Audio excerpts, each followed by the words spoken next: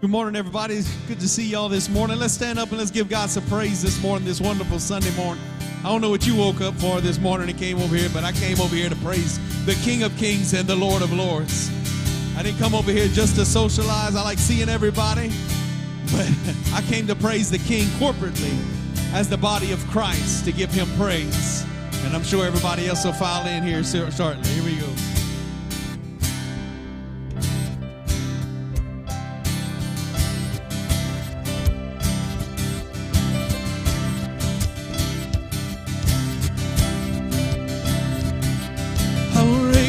Hallelujah in the presence of my enemies. I'll raise a hallelujah louder than the unbelief. I'll raise a hallelujah. Oh, my weapon is a melody. I'll raise a hallelujah. All heaven comes to fight for me. Oh, I'm gonna sing in the middle of the storm, and louder, you're gonna hear my praises roar.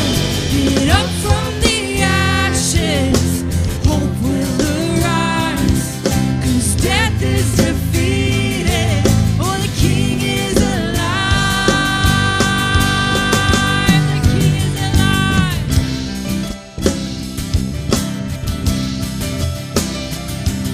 I'll raise a hallelujah with everything inside of me. I'll raise a hallelujah.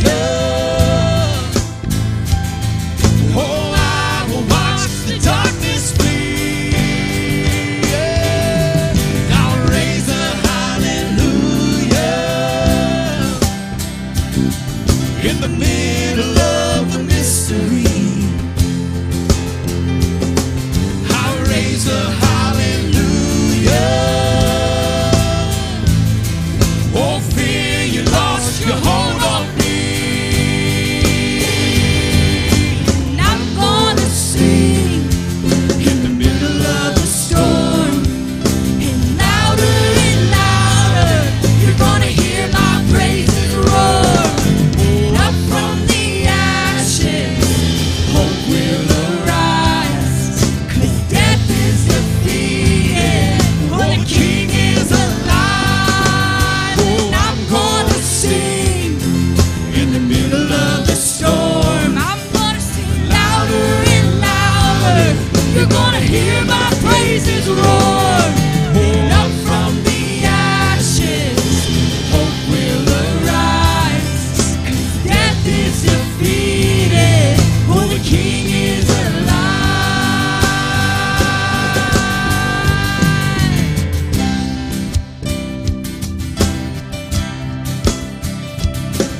oh, sing a little louder, Oh, sing a little louder, sing a little louder, oh, sing a little louder, oh, sing a little louder. oh, sing a little louder. I'm gonna sing a little louder.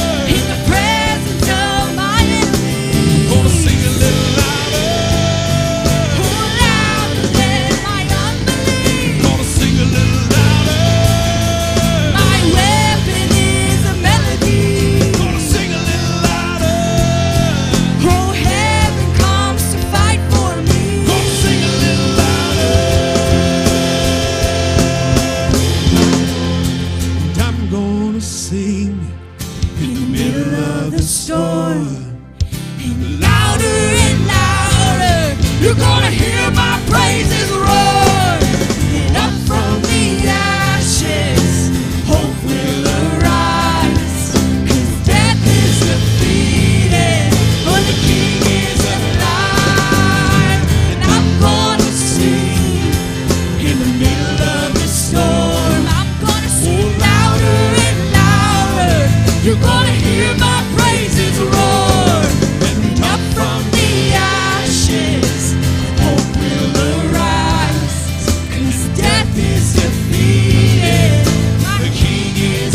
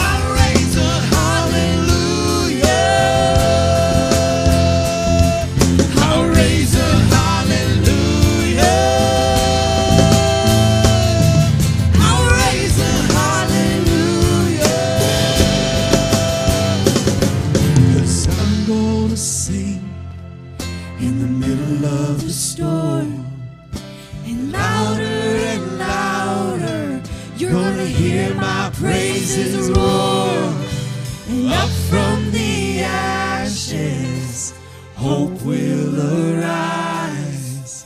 'Cause death is defeated, for the King is alive. Aren't you glad this morning that the King is alive? He's not dead. Amen. In the midst of the storm, in the midst of the trial, in the midst of the hardship, you got to raise a hallelujah. Praise the King of Kings and the Lord of Lords. Because if Satan is coming your way, if he's fighting you, if he's attacking you, that means something else is on the horizon that he sees and you don't see. So you just begin to praise the King of Kings and the Lord of Lords. Amen. Because he's never lost. He's never lost a battle, and he's not forgotten about you. Amen.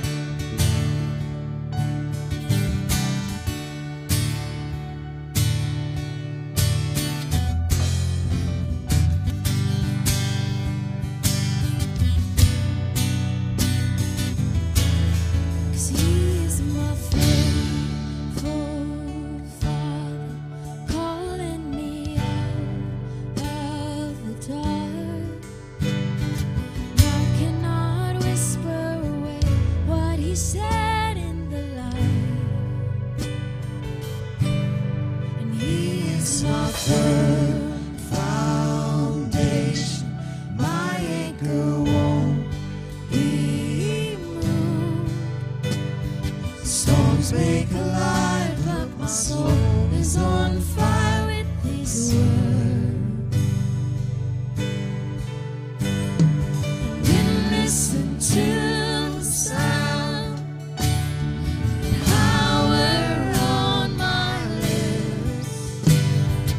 Jesus has broken the curse. He has never lost a battle.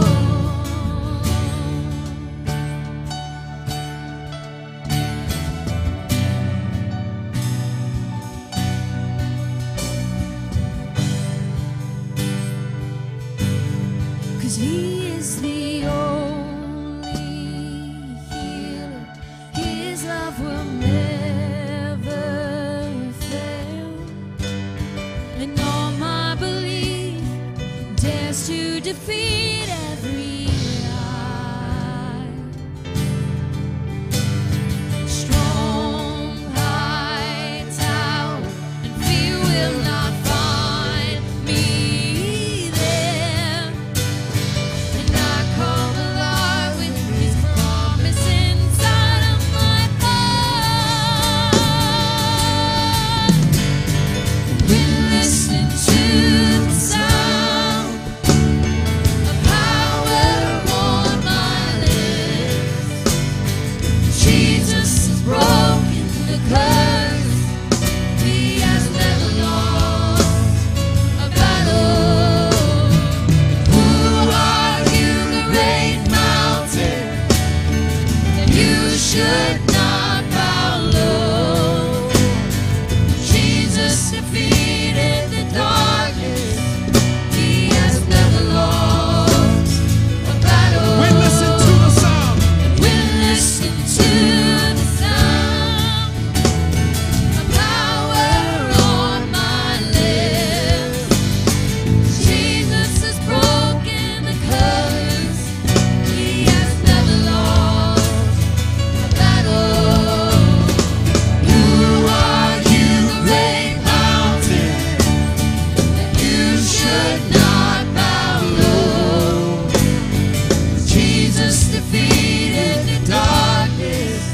He has never lost a battle.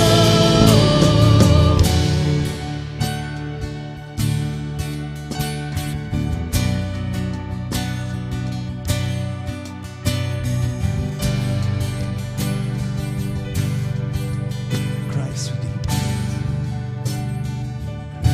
redeemed. We remember He has won the war. Did you know that He won the war already? Jesus mighty overcome, our defender has conquered. Christ redeemed.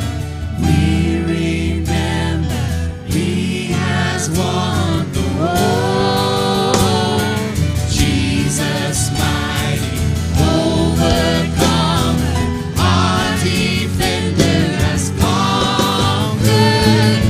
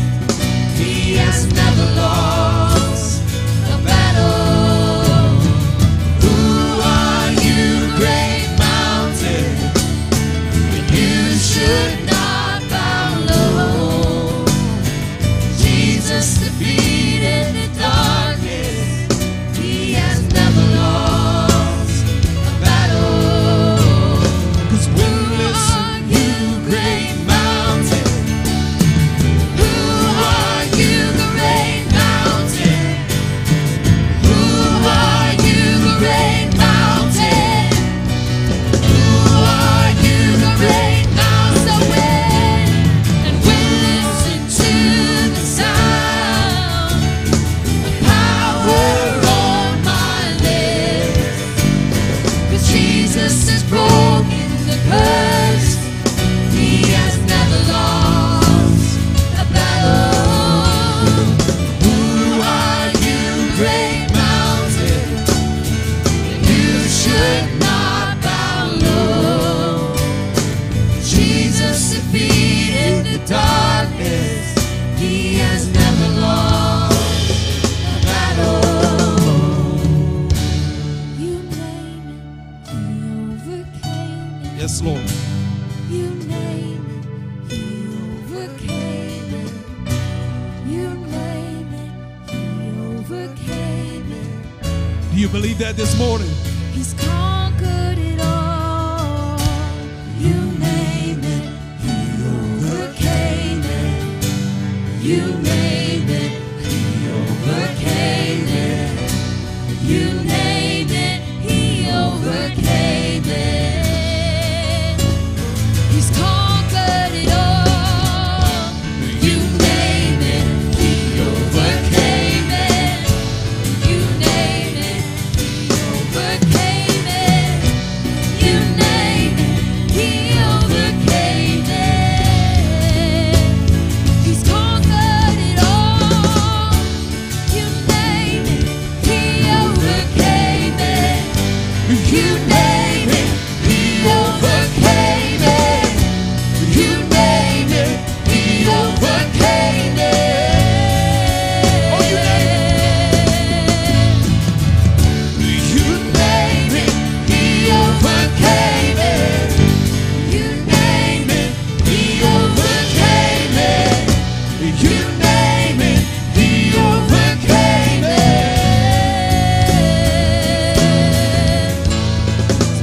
Listen to the sound of power on my lips.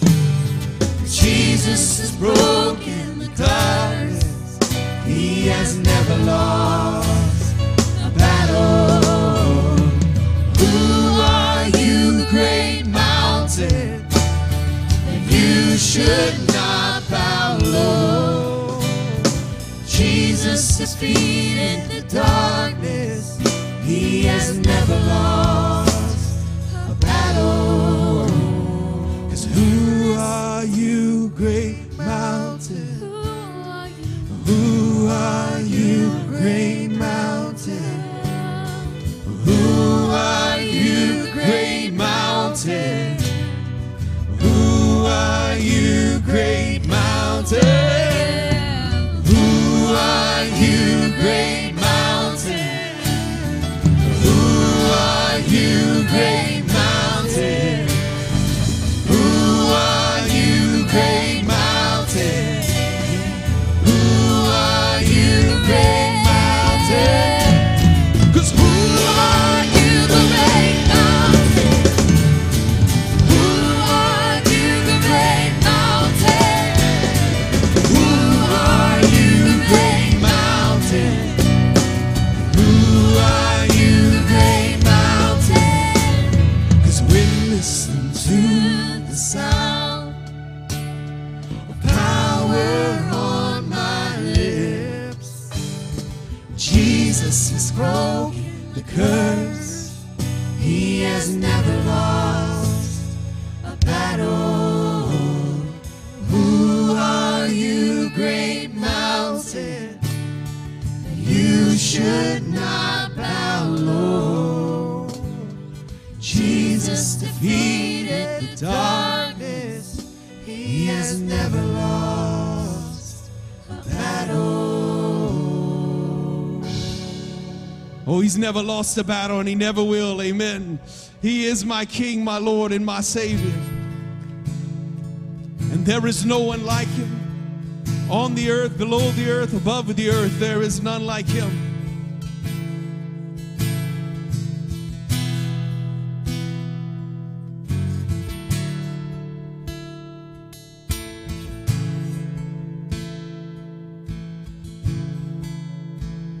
You are the one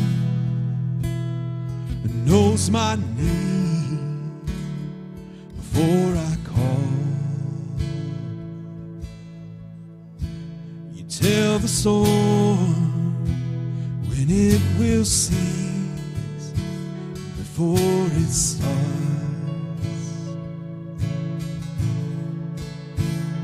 The God above searches deep within my heart. The highest praise cannot proclaim how great you are. There is none like you, none like you, faithful one, Jesus. There is none like you, none like you, faithful one, Jesus. There is none like you, none like you, faithful one, Jesus. No sacrifice can now repay the debt I owe,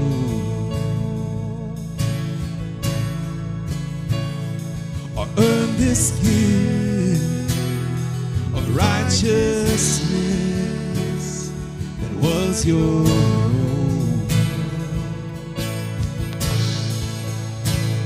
Still I will give myself away to make you known. The name above all other names is yours alone.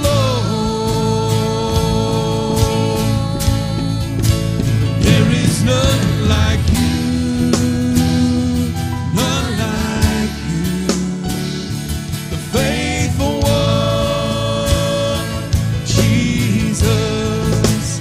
There is none like you,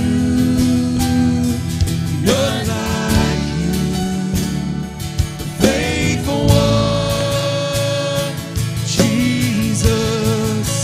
There is none like you, none like you, the faithful one, Jesus.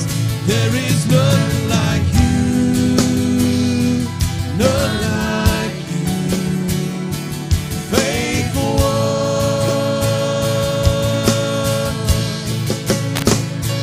You're the everlasting, oh the everlasting, oh the name above all. Jesus, you are the everlasting. You're the everlasting, oh the name above all. Oh Jesus, you are the everlasting. You're the everlasting. You're the name above all. Jesus, you are the everlasting. Oh, the everlasting. You're the name above all. 'Cause there is none like you, none like you, faithful one, Jesus. There is none like you, none like you, the faithful one, Jesus. There is none like you, there's none like you, faithful one, Jesus. 'Cause you're the everlasting, the everlasting, the name above all. Jesus, you are the everlasting, the everlasting.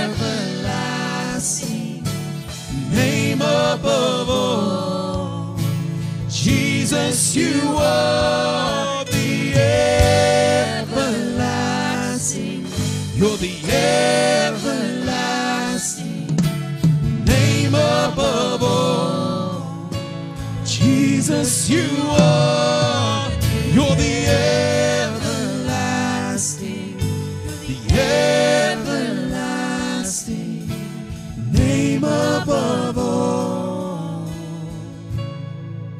'Cause there is none like you, none like you, the faithful one, Jesus. There is none like you, none like you, the faithful one.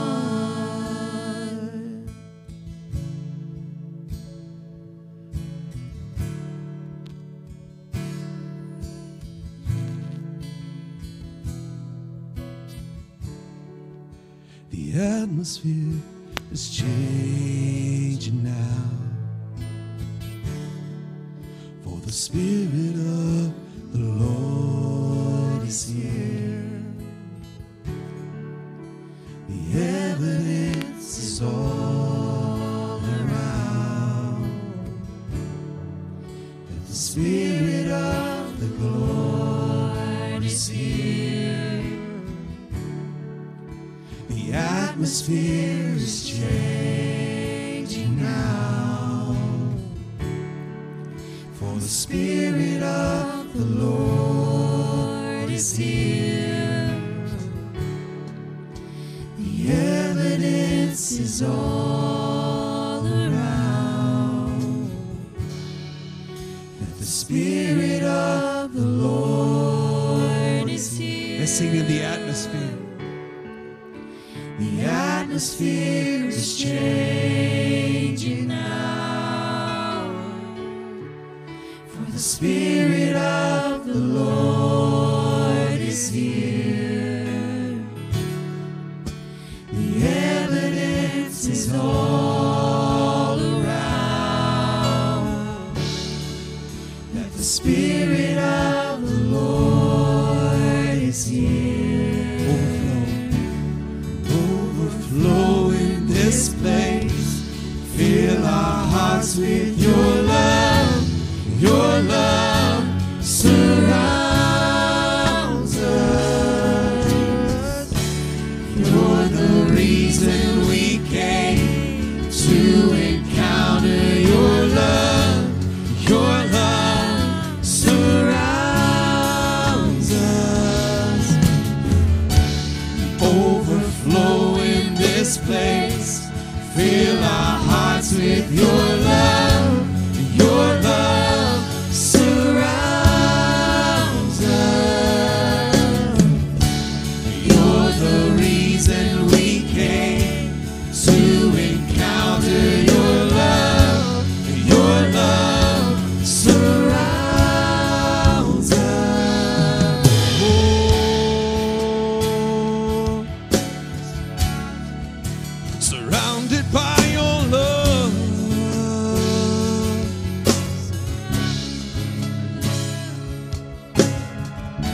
Spirit of God, fall fresh on us. Your presence, your kingdom come, your will be done, here as in heaven. Spirit of God, fall fresh on us. We need your presence.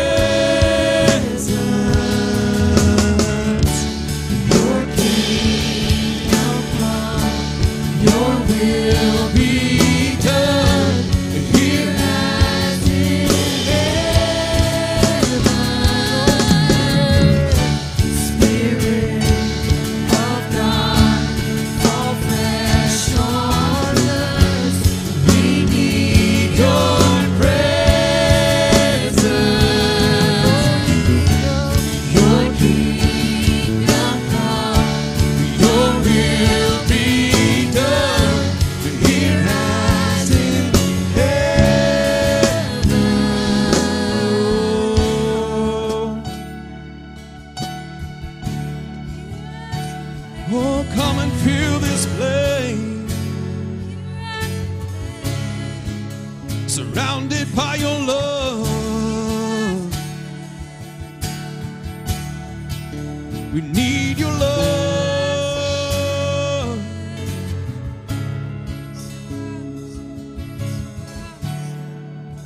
A miracle can happen now, for the Spirit of the Lord is here. The evidence is all around. Oh, it's all around. That the Spirit of the Lord is here. A miracle can happen now. Oh, for the Spirit of the Lord is here. Oh, and the evidence is all around. The Spirit of the Lord is here. Oh, miracle. A miracle can happen now. Oh, for the Spirit of the Lord is here. And the evidence is all around. The Spirit of the Lord is here. Overflow in this place. Fill our hearts with your love. Your love surrounds us. And you're the reason we came to encounter your love. Your love surrounds us. Overflow in this place. Fill our hearts with your love. Your love surrounds us. You're the reason we came to encounter your love. Your love surrounds us.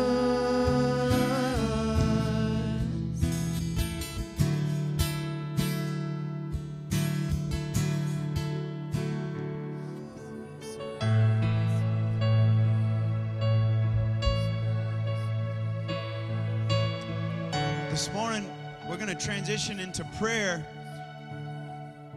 And I have it hard on my heart this morning. We're going to pray for unity. We'll pray for unity amongst the churches, unity amongst leadership, and also we're going to pray for lost souls. But not just generically, that God would use us, that He'd give us new ideas to engage unreached people, new ideas to engage people that are far from God. And so this morning, as we're in that atmosphere and we want to see God move, let's pray this morning. Are you ready to pray? Father, we just come before you this morning, God. We honor you and we lift you up, oh God. God, we glorify your name. We thank you, Jesus, and we worship you. God, we glorify you and we worship you, Lord. We just ask this morning that your Spirit would bring unity to the church, God. Unify the body together, God, in one mind, one accord, one spirit, God. As we run after you, God, as we're hungry for you, God, bring unity. Father, bring unity that we can fulfill the mission of Jesus Christ in bringing the gospel to the ends of the earth. God, I just pray that you would unify us under the mission and vision of Life Church, God, to make disciples, to grow in your teachings, God. Lord, we pray for the leadership represented here, God. Lord, that you would unify the leadership, God. You would unify us to walk and to lead the people as you have called us to do, God. Unify us to minister. Unify us to raise up leaders. Unify us under the mission and vision and the headship of Pastor Bob. God, give us direction to be used mightily to usher in a move that will change the world. God, we just pray that you use us, God. Use us and let us be a people that host your presence, God. We say, send us and we will go. We say, send us, God, and use us. Lord, we pray for the lost. God, we pray you give us new ideas to engage the lost. We pray you give us new ideas to evangelize. We pray you baptize us afresh in the Holy Spirit. If you are baptized in the Spirit and you speak in tongues, do that right now. God, we pray you baptize us afresh.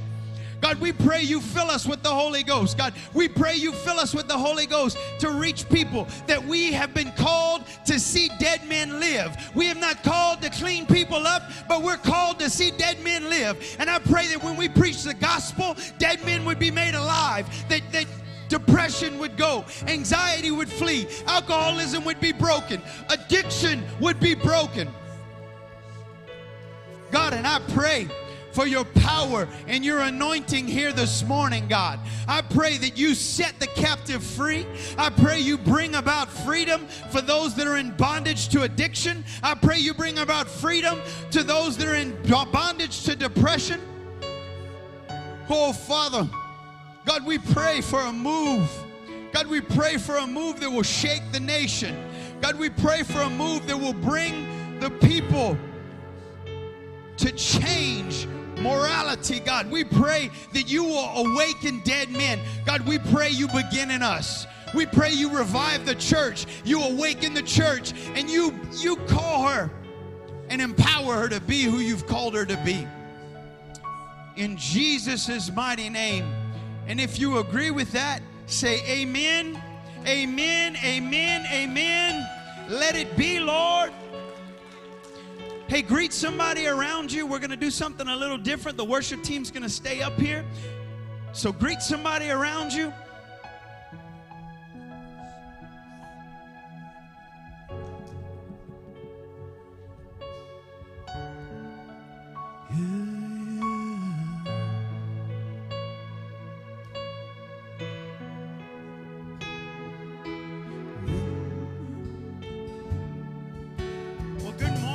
Church, how are you this morning? Good, good. Hey, listen, I want to welcome you to service this morning. For those of you who don't know me, my name is Josh. I'm one of the pastors here on staff, and I'm so excited and glad that you're with us this morning. And if this is your first time, I want to welcome you to service, and we invite you to fill out a Connect card at the Welcome Center. After service, we've got a special gift for you. We want to get to know you. We want to connect with you, help you find your place in the body and in God's kingdom. We're so excited you're here. And I do have a couple reminders I want to remind you guys about. So we are getting ready. Say today. Oh, come on, say today. Carpe diem means seize the moment. Amen. And today we are launching the hospitality team. Immediately following service, oh, come on. Hey, immediately following service, look, I've already got the pinwheels. I've already got the food, the sandwiches, the drinks are iced down. Come on, somebody. Hey, insert in this room, off the foyer, we're going to be casting vision. It's going to be an interest meeting. You're invited to attend. It doesn't obligate you to do anything. Hey, the worst case scenario, you get some good food. Nevertheless, our heart and our vision for the hospitality team is that we raise up a team of individuals committed to serve. That we raise up a team of individuals committed to serve. And the goals we want to accomplish with this team is that we engage, invite, and acclimate people to the church. And so this team is going to be the launching pad for getting people plugged in, getting people.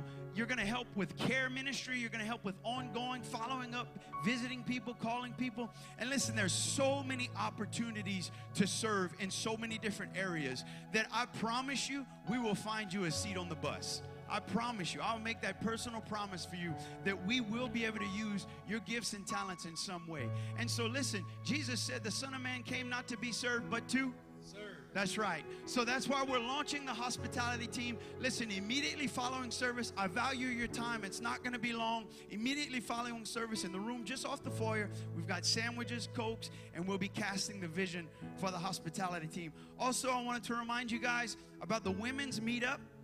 It's going to be May 21st from 3 to 5 at Dino's on Bertrand. And then also, listen, we've got another serve opportunity. It's going to be May 30th, to June 1st. We're doing a kids crusade. Listen, this is an awesome event to get on board with.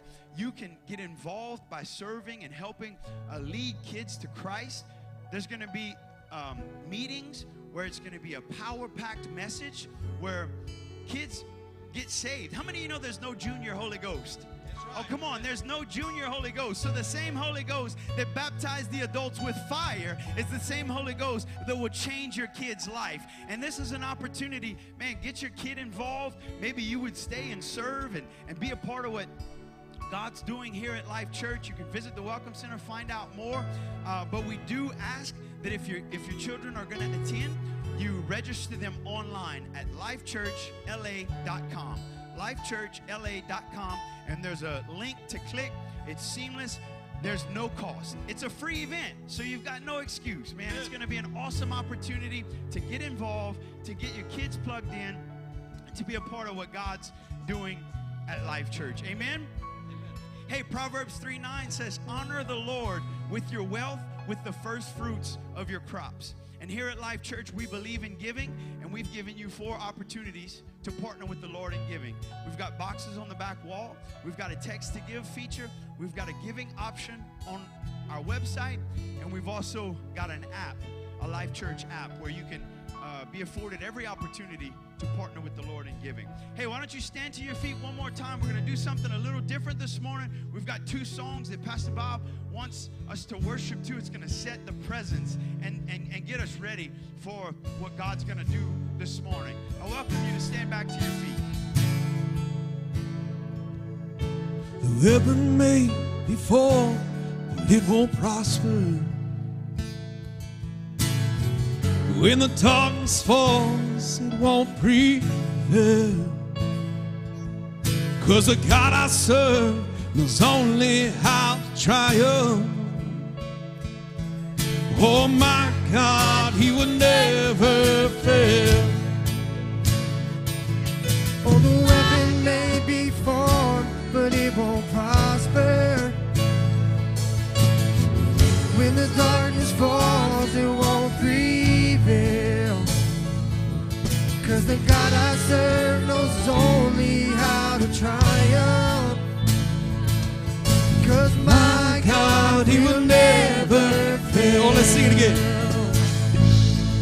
The weapon may be formed, but it won't prosper. When the darkness falls, it won't prevail. 'Cause the God I serve knows only how to triumph. Oh my God, He will never fail. Oh my God, He will never fail. 'Cause I'm gonna see a victory. I'm gonna see a victory. For the battle belongs to you, Lord. I'm gonna see a victory. I'm gonna see a victory. For the battle belongs to you, Lord. Oh, there's power in the mighty name of Jesus. Every war He wages, He will win. 'Cause I'm not backing down from any giant. Oh, I know. Oh, I know how this story. Oh, let's sing that again, everybody. Oh, there's power in the mighty name of Jesus. Every war He wages, He will win. And I'm not backing down from any giant. Oh, I know. I know this story ends. And I know how the story ends. I'm gonna see a victory. I'm gonna see a victory. For the battle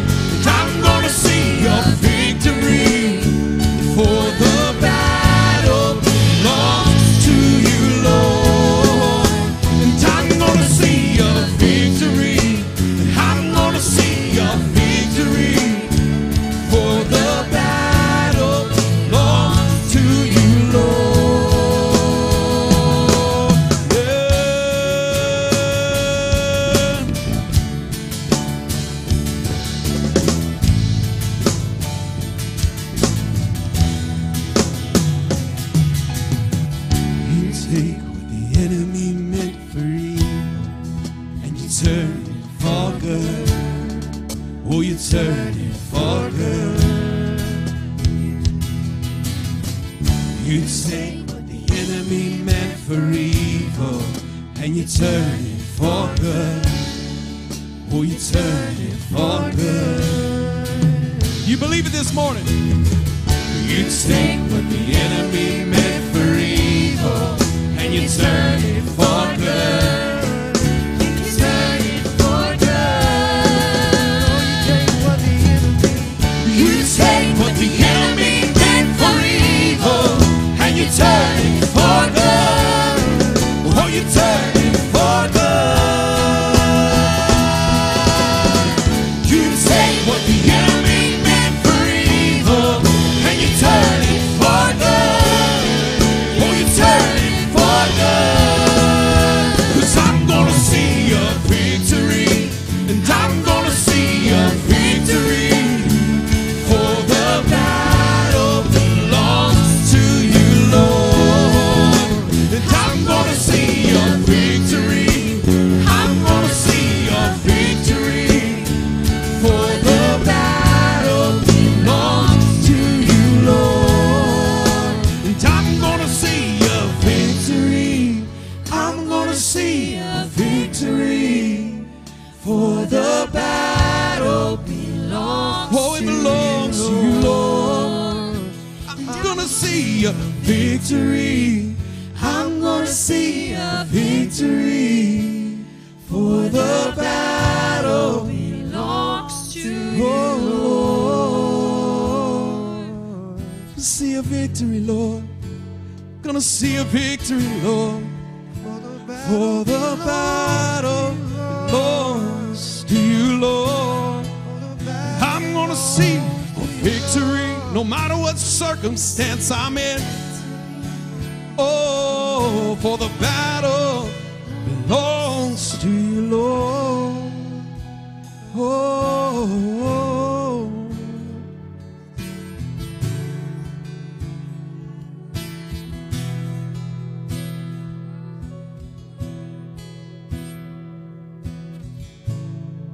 I've tried so hard to see it. Took me so long to believe it, that you choose someone like me to carry your victory. Perfection could never earn it.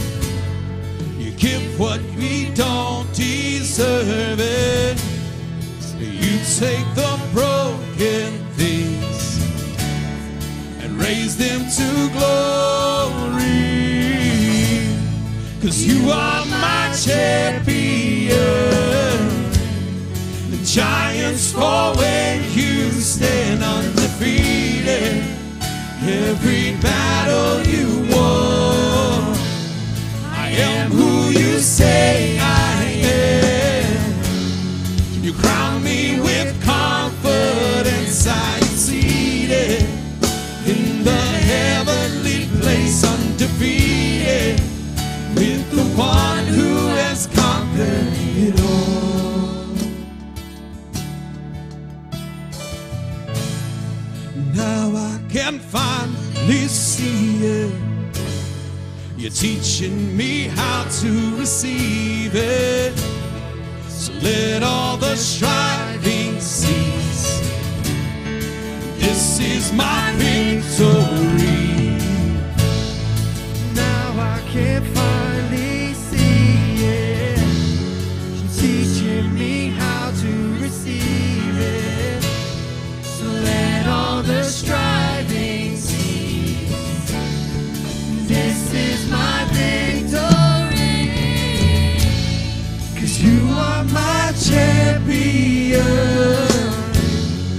Giants fall when you stand undefeated.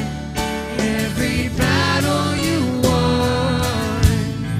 I am who you say I am. You crown me with confidence. I am seated in the heavenly place, undefeated, with the one who has has conquered it all. Oh, you conquered it all.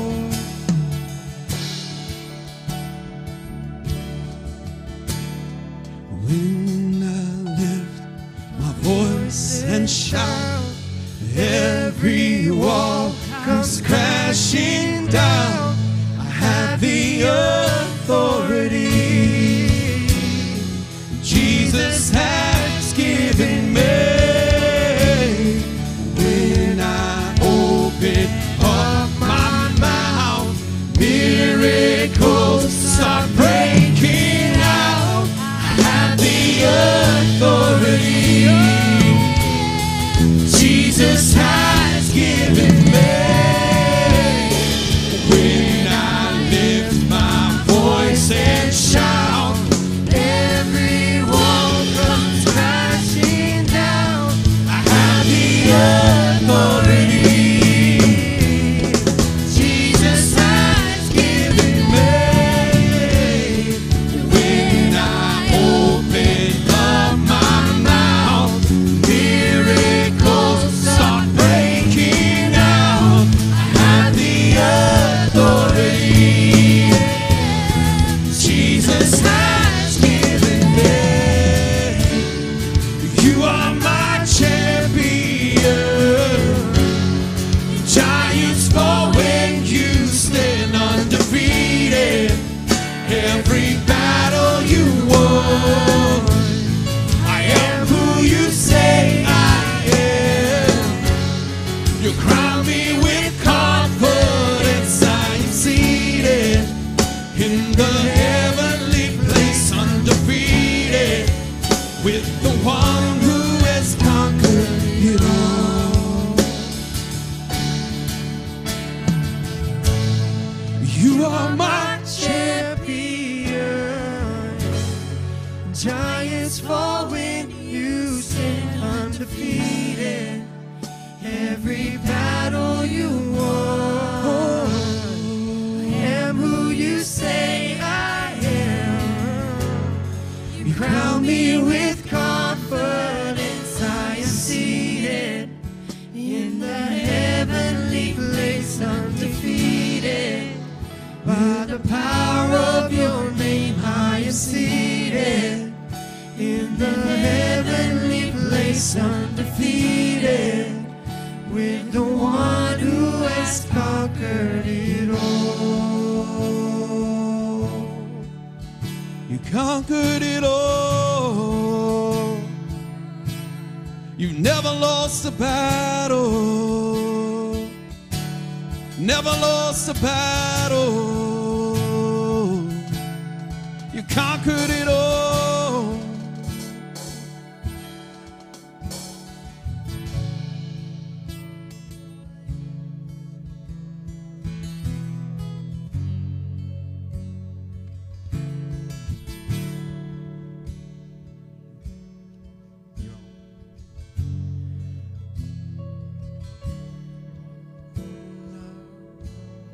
Oh, I'm not. Yeah, now we are. Okay. Praise God. Good deal. Praise God. Father, I just thank you for this day, and I thank you for your purpose.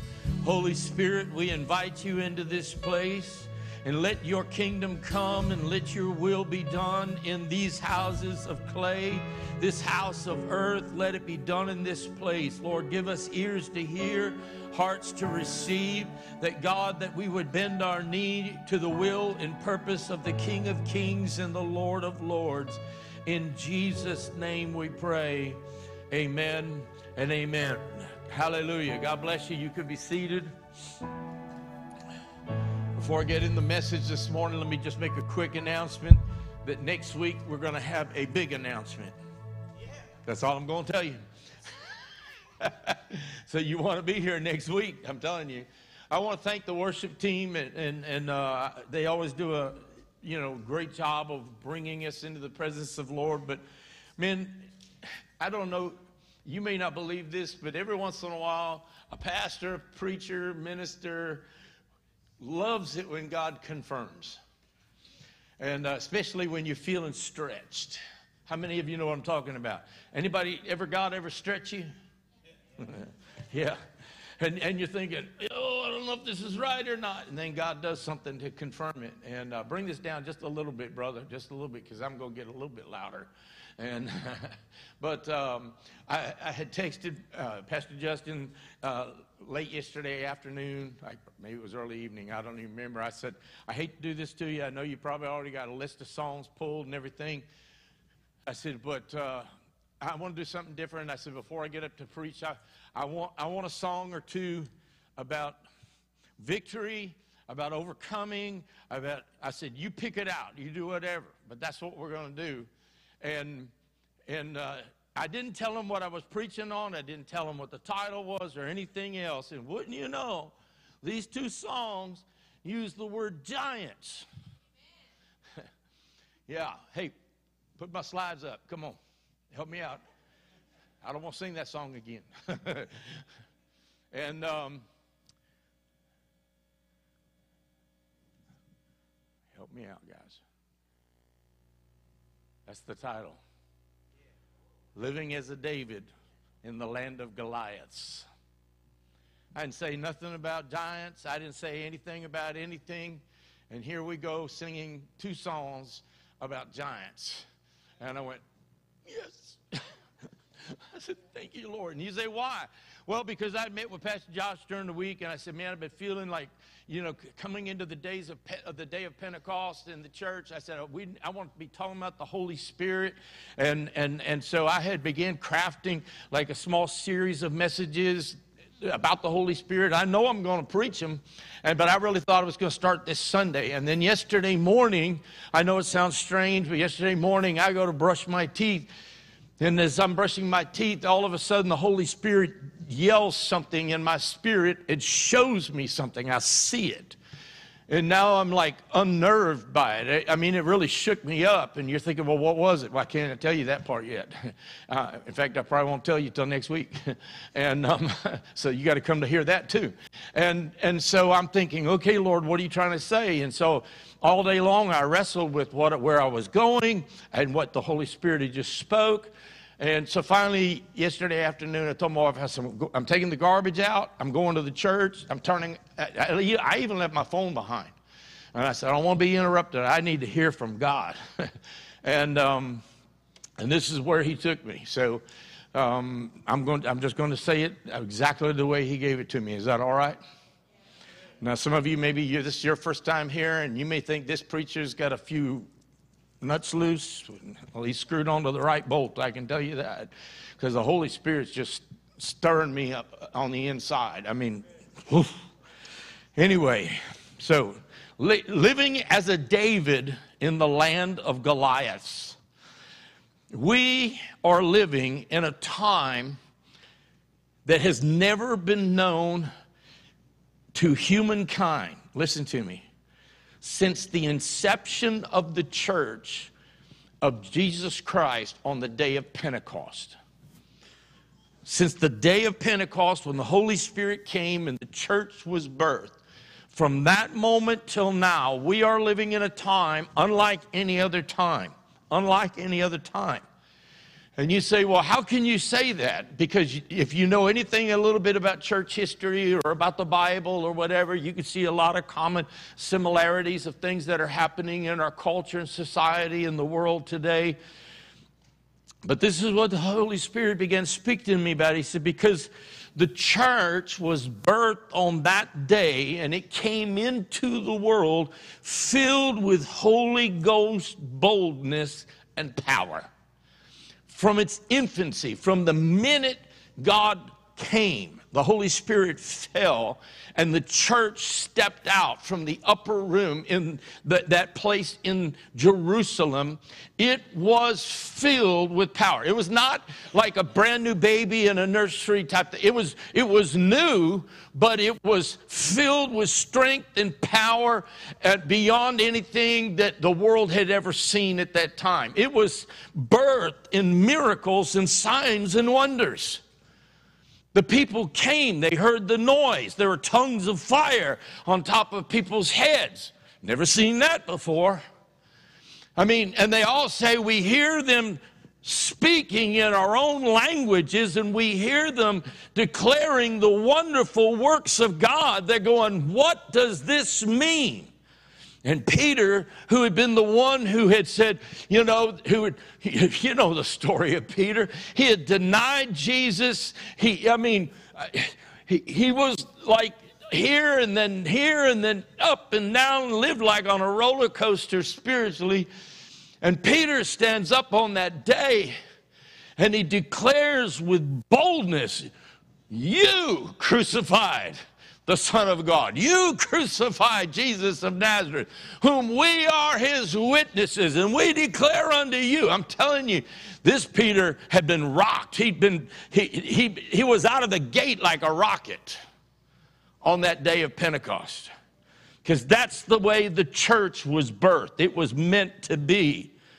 But the church as a whole in 2022 barely knows how to spell Holy Ghost. Never mind know who he is, how he works, and what he is saying.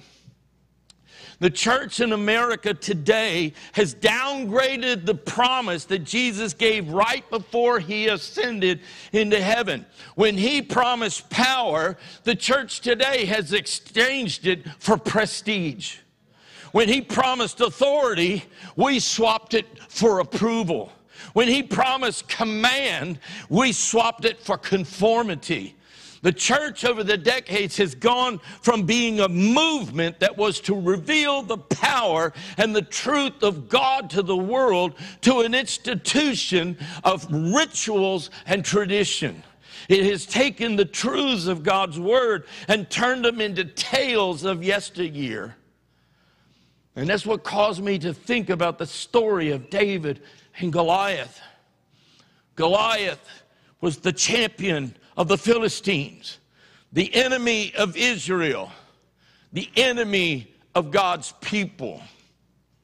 In 1 Samuel 17, verse 10 and 11, it says, and then the Philistines said, this day I defy the armies of Israel. Give me a man and let us fight each other. And on hearing the Philistines' words, Saul, who is the king, and all the Israelites were dismayed and terrified. Each day, this one man. Now, the Bible declares that his height was somewhere in the range of 10 foot tall. Okay? It talks about how heavy his armor was, how heavy his sword was. So every day, this one champion of the Philistine army would advance towards the front lines of the Israeli army, and he would bellow out this challenge. He would say, send me forth a man, one of your champions, and let him come and stand before me and fight me. And if he wins, we will serve you. But if I win, you will serve me. Every day he did this. And every day the Bible says he dared them. He dared. Does anyone out there not willing to take up this challenge? And day after day, week after week, that challenge would come. And yet each time, it's amazing to me because every day the Israeli army, they would line up for battle. But that one giant would come out and issue the challenge, and the Bible says, and they would all turn and run. Then one day, David, a shepherd, a mild shepherd. We say he was a shepherd boy. He's probably just a young man, late teens, early 20s. He obviously didn't qualify for the army. You know, he didn't have the physical attributes of his three older brothers because he had come down that day to check on them, to bring them some food and see how things were going. And he comes down and he witnesses this daily event, this daily challenge. And he witnesses Goliath coming forth. Now, these men every day, they've been used to this 10-foot plus guy coming down on his armor, you know, probably looked bigger than that when he's all dressed out, you know, for battle. And he's bellowing out his is defiance of Israel and the God of Israel and everything else. And David's watching this, and David waiting to see who is going to be the one who will step forward and accept the challenge of this individual named Goliath. And no one does. And in 1 Samuel 17 and 20, in verse 24, it says, he reached the camp as the army was going out to battle positions, shouting the war cry. Now I want you to notice something. David came down at the time that the army is going out to battle. And what are they doing? They're shouting the war cry. So picture it. Thousands of soldiers decked in their armor and everything else and weapons of war. And they're running out in a line upon line upon line, a battalion of battalion. And they're, "Roar!" You know, that's what he sees. And verse 24 says, and whenever the Israelites saw the man, they all fled from him in great fear. Now, please, hear my heart, because this is what Holy Spirit is speaking to me for the church today. And I'm not just talking about Life Church. I'm talking about the church in America today. Because I know when he gives me these kinds of messages, I go, God, who am I? I'm a nobody. Give this to somebody that's got a stage that reaches tens of thousands. But I have to be obedient. Because God is tired of the giants in our area challenging his church and watching his church run in fear. See, I read this yesterday and Holy Spirit spoke this to me and he said, Pentecostals are great at shouting the war cry. But when the real challenge is heard, they run in fear. This is not a condemnation. This is just a confrontation.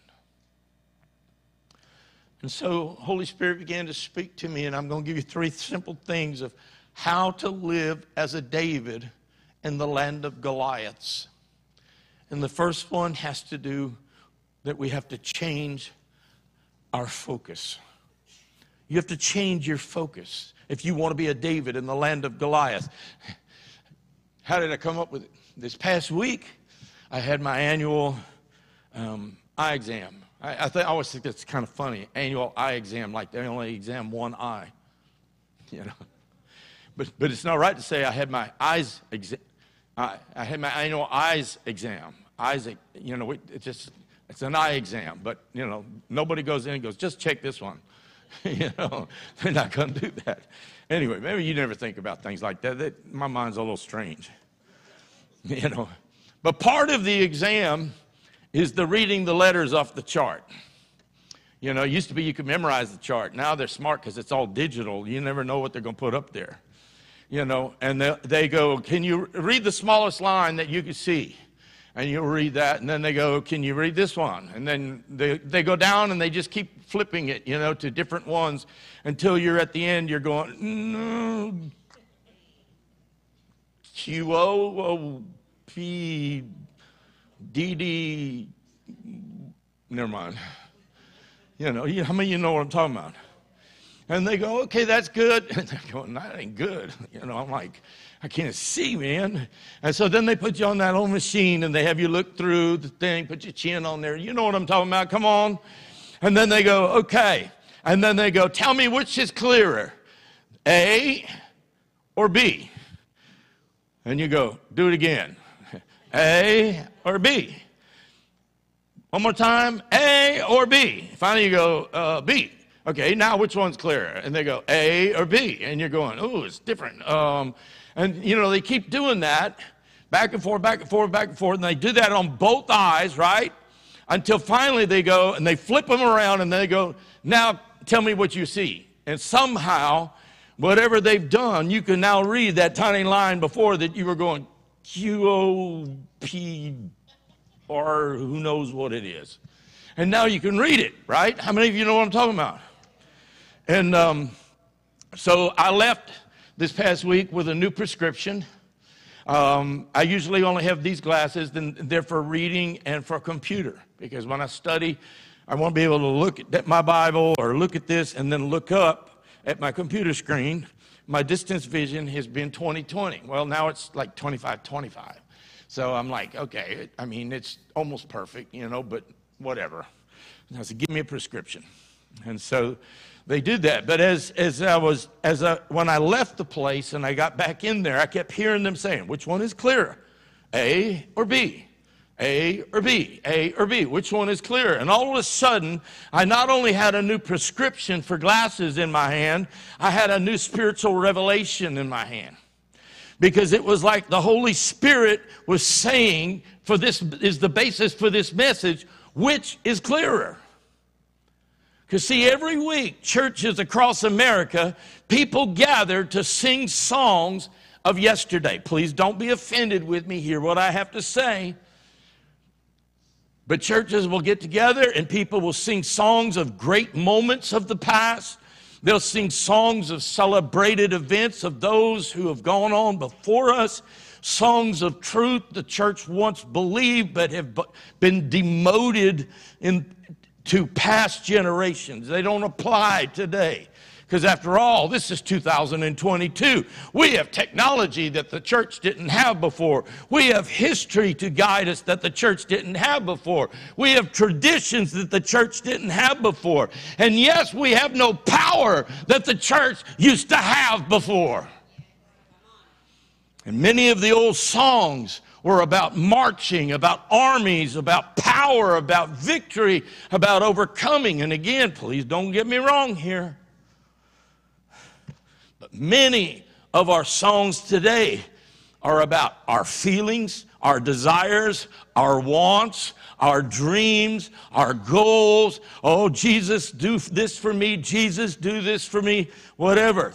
When our songs should be about the one who made us alive, who breathed his life-giving breath into us, the one who raised us out of the grave of sin and gave us newness of life. They should be about the one who imparted into us the Spirit to make us into an army that would change the world for the cause of the kingdom of God. And the church as a whole has lost sight of that fact, that we are here to proclaim, your kingdom come, your will be done on earth as it is in heaven. But instead, we focus on personal victory. And hear me what I'm trying to say here. Because I changed the words to that last song, Brother Justin. I made it plural. I made it bigger. In fact, afterwards, I want to sing it again. But we're going to change it. Because, see, it was about, I'm going to see. I have the authority. And all of that is true. But I want us to go from seeing like this to where we see this. The bigger picture. The whole picture. See that chart right there? That's the picture from past beginning all the way to the end. That's the bigger picture. In fact, I forgot to announce that tonight we're going to sum up the ending of all of that. We're at the 1,000-year reign, the final judgment, and the eternal perfect state at 6 o'clock. But that's the bigger picture. But most people, most Christians live like this. How does this affect me? What does this do for me? And they can't see anything. In fact, what they see is blurred. And God says, you need to change your focus. And we're too content to live with everything blurred rather than let God change some things. And when we focus on personal victory, listen, I believe in walking in victory. But it's not a matter of me doing something to get the victory. The victory's already been won. It's a matter of simply recognizing it and walking in it. But when our focus becomes singular and just on personal victory, personal situations, we ultimately limit God. Because we limit God to this little area of our life. We limit him to this. This is what God is about. That God is here to deliver me, help me, make me feel better, feel good, whatever.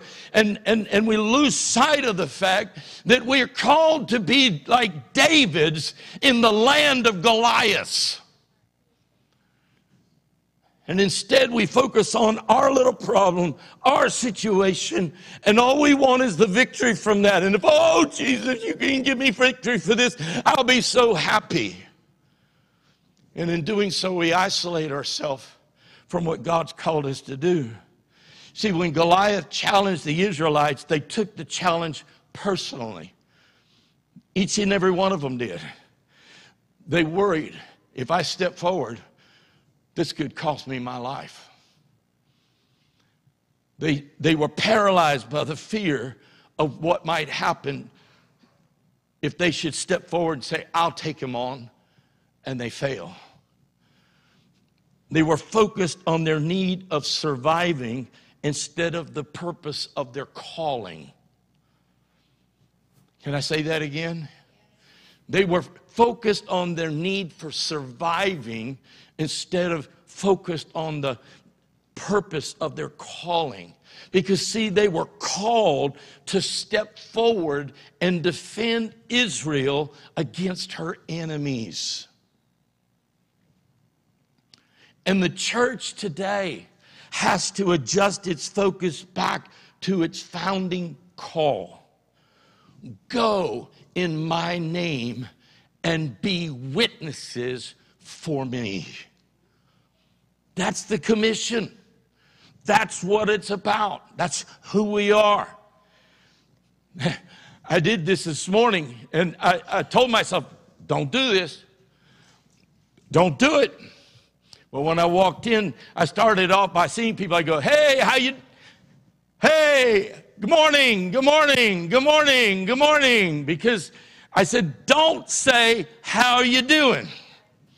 Or how are you doing? Or how are you feeling? Or what's happening with you?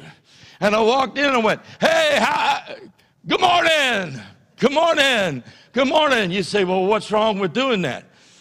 Because when you greet someone, and the first thing that comes out of your mouth is, how are you doing? How are you doing? Or how you doing? Or however you say it, okay? How many of you know what I'm talking about? Hey, how you doing? You know, in that moment, when you do that, you get tunnel vision. Because all of a sudden, the focus becomes on you and what you're going through. Am I making any sense? And usually, we hear these kinds of responses. I'm okay. Could be worse. Can't complain. Wouldn't help if I did. Right? I mean, really, you know, and if we are simply the sum total of what's happening to us at that moment in our life has become very, very small. And which is clearer for us? A or B? Us or God? What are you seeing right now? Which is clearer for you? Because I'm hearing the Spirit of God say to his church, wake up, open your eyes, and focus. The second thing, if you're going to be a David in the land of Goliath, you must believe that you can do something. Something. We sang it in the song a minute ago, that we have authority over the devil. We have authority over demons. Does anyone here really believe that? 3 of you. I want the rest of you believe. So I'll ask it one more time. Does anybody in here really believe that you, in Jesus' name, have authority over the kingdom of darkness? Half of you. Okay, well, at least you're being honest.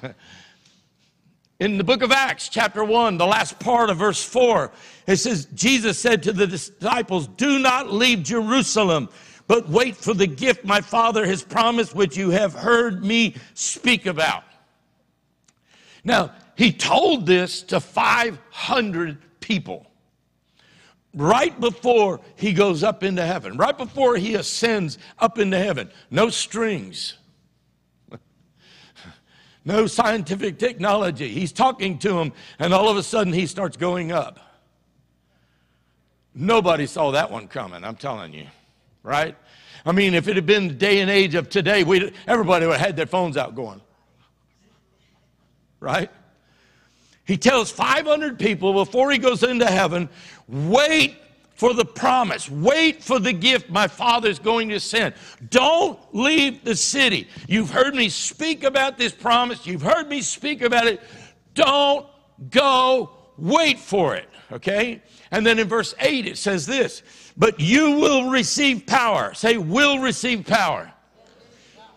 Oh, I'll say it like it says. You will receive power. Thank you. When the Holy Spirit comes on you, and you will be, say will be. Now you will be my witnesses in Jerusalem and in Judea and Samaria to the ends of the earth. That's what the promise is to God's people and to the church. Individually, you're a powerhouse. Corporately, even bigger.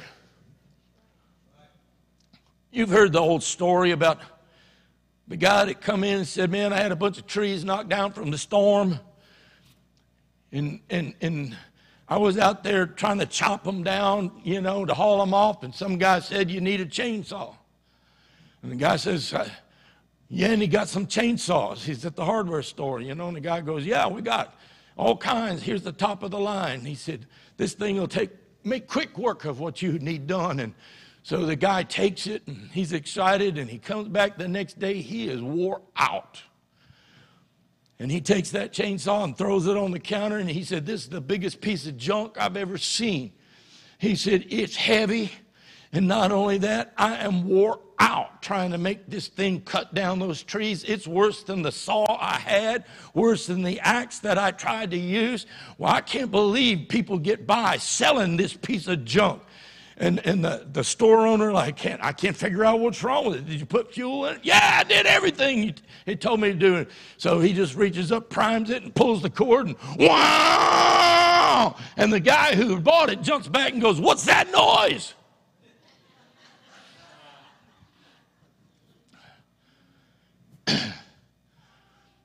He'd been trying to cut down trees. With a chainsaw.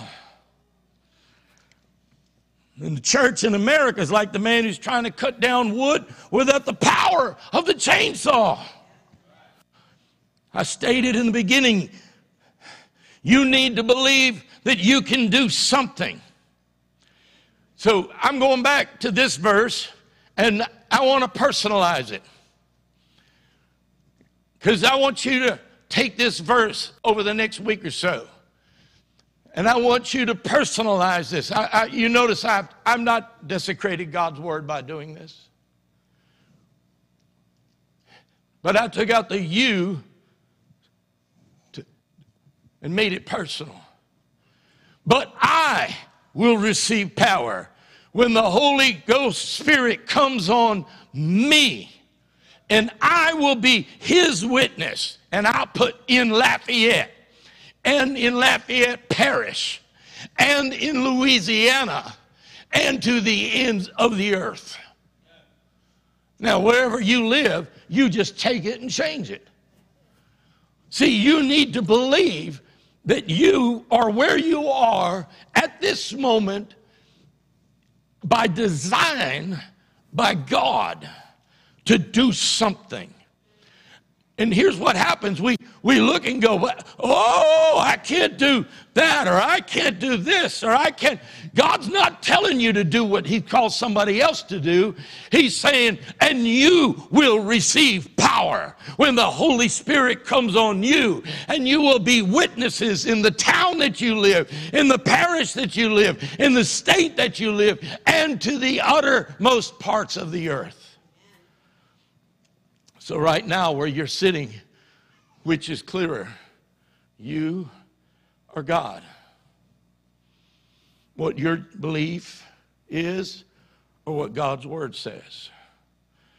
And the third thing that I would say is if you're going to live like a David in the land of Goliaths, you have to take an offensive posture. Notice how I said it, offensive, not offensive. Two different words spelled the same way. Two different meanings spelled the same way. And Christians today, oh, they love, especially on social media, to be offensive. Can I tell you, you don't need to have the spirit of offense to offend someone. All you need is the truth of the gospel, and it in itself will offend those who don't believe. But I'm not talking about, well, your attitude needs to be, I'm going to wake up today and see how many people I can offend.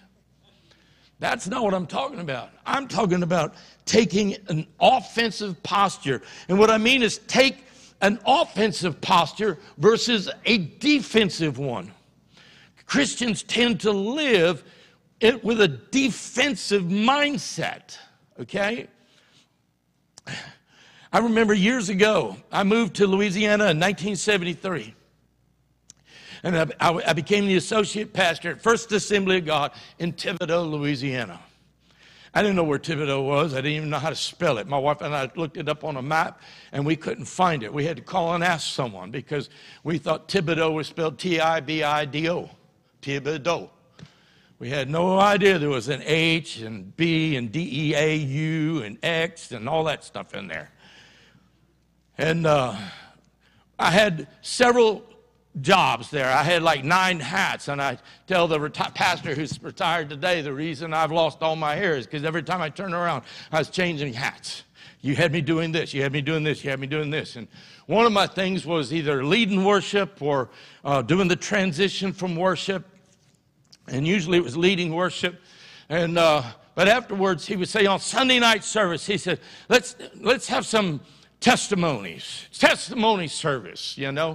That's an old-fashioned thing they used to do. And so I'd ask for testimonies. Now, you may not know it, but that's supposed to be a positive moment where people get up and say, I want to give Jesus the praise that he did this week. And I want to give glory to God for what he did in my family. And I want to give God praise for... That's what it's supposed to be. But every time, literally every time I would ask for a testimony, someone or several someones would get up one by one and tell us everything that the devil had been doing against them that week. And their testimony would always end with, please pray for me. There was one old lady in the church. Pastor said, if you see her, don't you dare ask for a testimony. Because her testimony always began how in 1918 at a brush arbor, she received the infilling of the Holy Ghost. And she would give you what God had done up until the 1940s. And then she would stop. And I remember one time I turned to her and I said, sister, has he done anything in the last 35 years? Well, you young whippersnapper, who you think you are? I've been saved longer than you've been born. You know, and so one Sunday I scanned and I didn't see her. I said, safe. Anybody have a testimony? And on the last row, 95 feet away, she was hunkered down behind this big old fella, and she stood up. She was all of 90 pounds sopping wet. Praise God. I said, oh, Lord. And I looked at the pastor, and he said, like, you dead. I said, I didn't see her. It finally got to the place where my pastor told me, don't ask for testimonies anymore. Because if instead of something to celebrate and rejoice about, we all ended up feeling like we just buried our best friend. Because Christians are constantly living on the defensive posture. And let me tell you something, you cannot change the culture around you when you're living in a defensive posture. The Apostle Paul prayed for the believers, the Christians at the city of Ephesus and the surrounding area. In Ephesians 1:18, he said, I pray that the eyes of your heart may be enlightened, that you may know the hope to which he has called you, the riches of his glorious inheritance in his holy people, and his incomparably great power towards us who believe. And he goes on and says, in case you don't know what that power is, that power is the same as the mighty strength he exerted when he raised Christ from the dead and seated him at the right hand in heavenly realms. He says, I pray that God open your eyes and help you understand what's there. You've got a chainsaw, but it won't work if you're doing it like this. You've got to pull the ripcord. You've got to pull it and say, power, baby, power. Holy Ghost and power. Devil, look out. I started to bring my chainsaw in here this morning. But I thought somebody be running and go, there's a mad preacher down there being live streamed. They probably turned me in. Preacher attacks audience with power saw.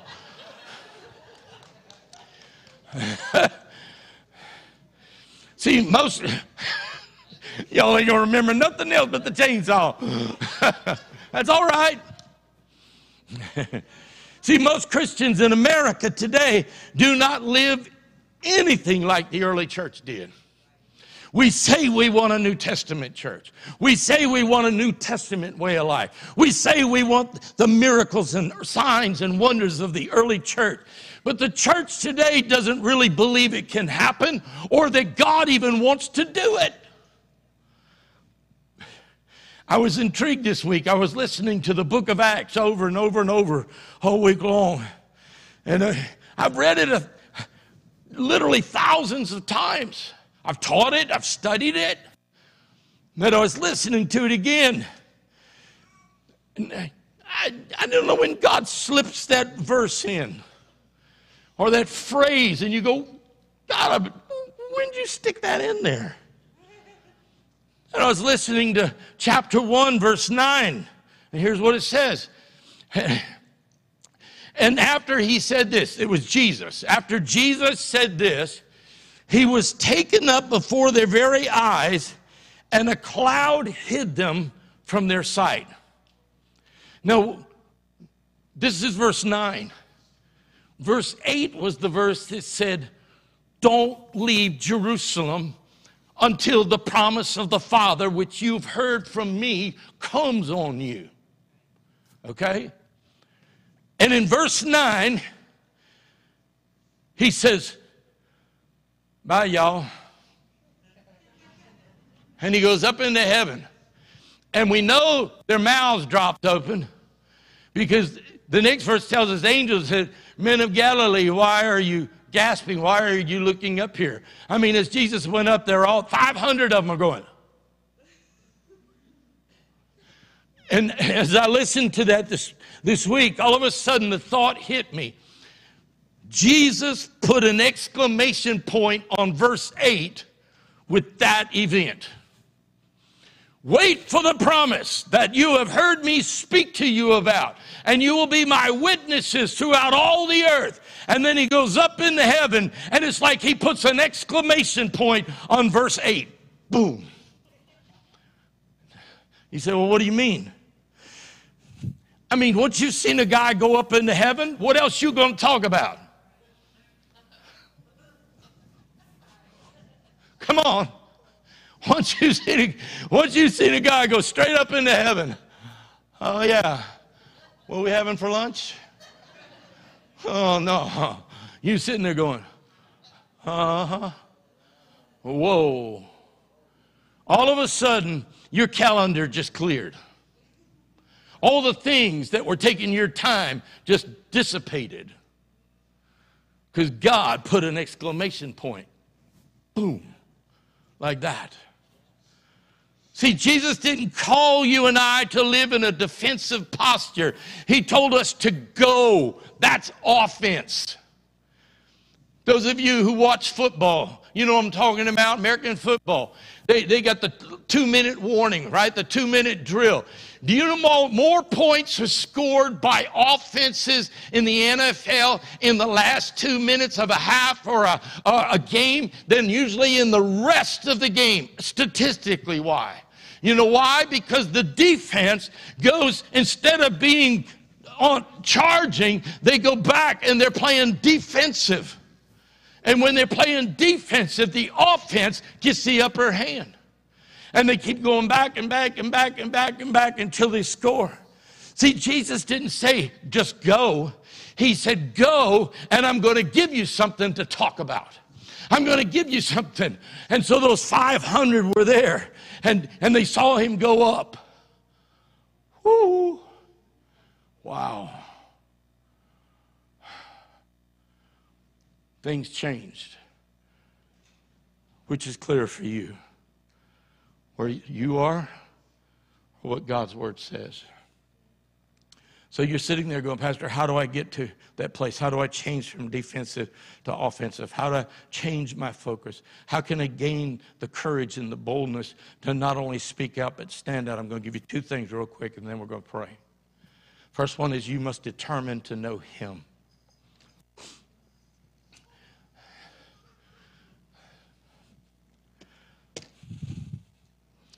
I'm going to tell you something, and time will judge it to be true or not.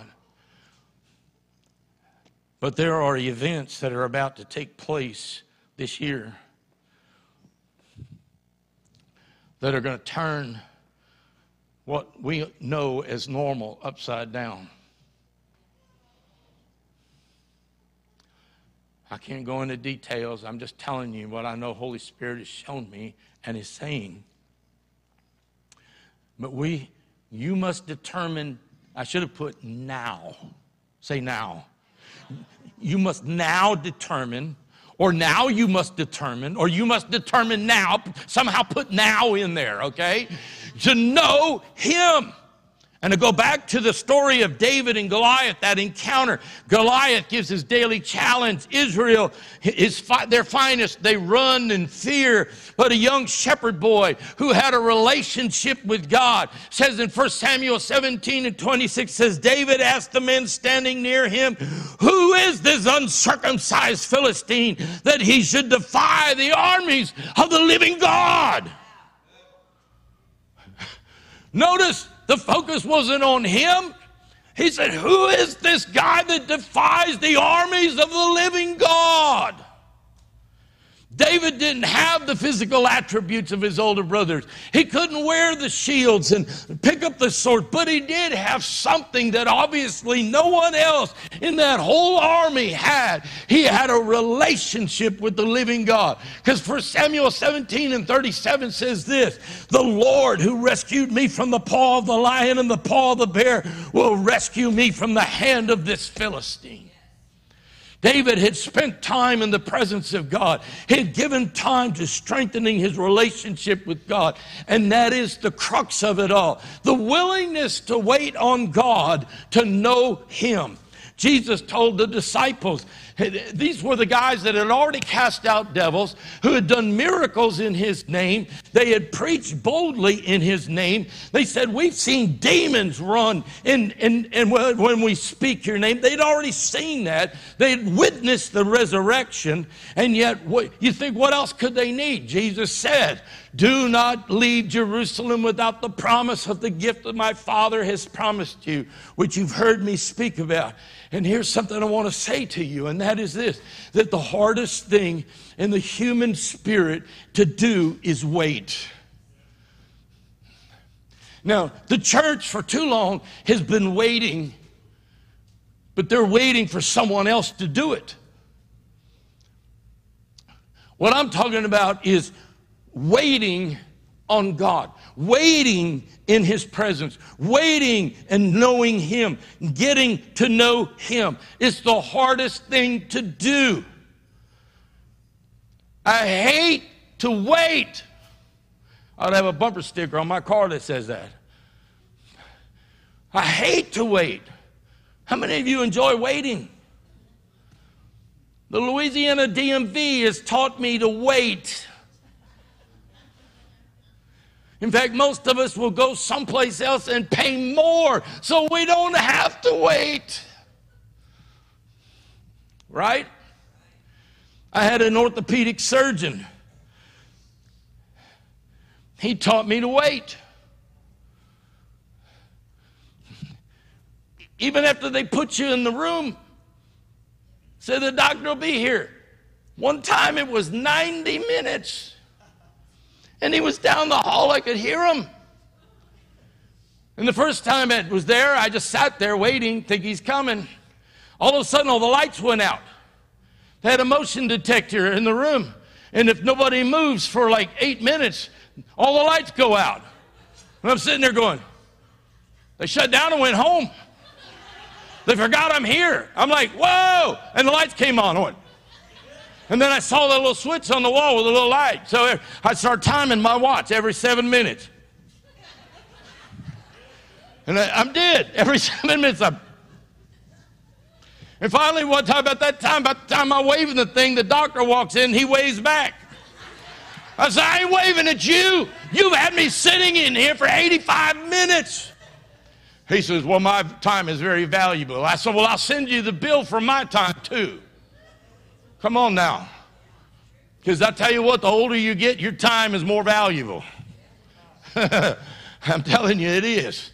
There were things when I was young, I said, I can do that and save a few bucks. Now I know I could do that and it'll take me forever. I could pay someone else who can do it a lot faster. I'm serious. Now think about this. 500 people saw Jesus go up in the sky. 500 people were told to wait. 380 left. Only 120 stayed. How do you think the other 380 felt when they heard what happened? Now, I've spoken about this before. I remember one day when it hit me. Imagine the guy who waited 9.5 days and finally said, nothing's going to happen. I'm going home. And the next morning, Holy Spirit falls. And imagine him coming and running to the square and seeing the 120 speaking in other tongues and languages, declaring the wonders of God, tongues of fire on their head. And he'll say, I was part of that group. Then why ain't you up there? Well, I got tired of waiting. I went home. And I never thought of it before, Brother Josh. But out of the 500, 380 never experienced tongues of fire on their head. Only 120. Because they weren't willing to wait. They were not willing to wait. I felt the Holy Spirit saying to me yesterday, it's time for the church to discover who I am. And it's time that they use the authority that I've given them. God is saying, quit doing it in your own strength. Stop believing the lies that the church in America is dead. I'm going to say that again. I'm not preaching about God loves America better or anything. God demands the same of every nation, of every people. But we're quick to write off this country. We're quick to believe what the secularists say, what the newspapers say, what the media says, that the church, we're being inundated by a giant who's standing forth and defiling the name of the army of God. And he says, I defile the God of the church today. And he spews forth his lies that the church is no longer relevant. We need to quit believing the falsehoods that young people are not interested in God and spiritual things. We need to quit believing the propaganda that is spun by academia, that religion has no appeal. Let's quit believing that there's no hope for the future of this nation. I will say this, it may not end up looking like it did in the past. And for some of you, you have no clue what that means because you're too young. But I can tell you this from where my vantage point is. It may not look like what it used to look like, but God has always had a remnant that has not bowed and will not bow at any cost for the cause of the gospel of Jesus Christ. For God has promised, and God is not a man that he should lie, neither the Son of Man that he should repent. For he says, in the last days, I will pour out my Spirit upon all people. Your sons and daughters will prophesy, your young men shall see visions, your old men will dream dreams, and even on my servants, he says, I will pour out my Spirit in those days, and they will prophesy. That is the word of God for the end of days, for the last days. And the church in America has lost sight of the promise of God. The church in America has forgotten who God is, their God is. The church in America has heard the giant spew its hatred towards it, and it is running in fear. But I am praying. I'm praying that there will be some Davids in the land that will hear the voice of this giant who says, I defile the God of the church in America today, and will stand up and say, who dares mock the God of the church of Jesus Christ? Where are those Davids? Where are those with the spirit of David? I am praying that God will be, that people will go from living on the defense, that they've been living that way for so long, that they will come to know who their God really is. I remember years ago in South Louisiana, it was during Mardi Gras season, and I remember preaching a message, throw me something, mister. And I said, and that's the way so many Christians approach God. And God, throw me a blessing. God, throw me this. God, do this. God, do this. Like that's what he's made to do. That he's up there to do that. My friends, our focus needs to change. Our focus needs to become clear.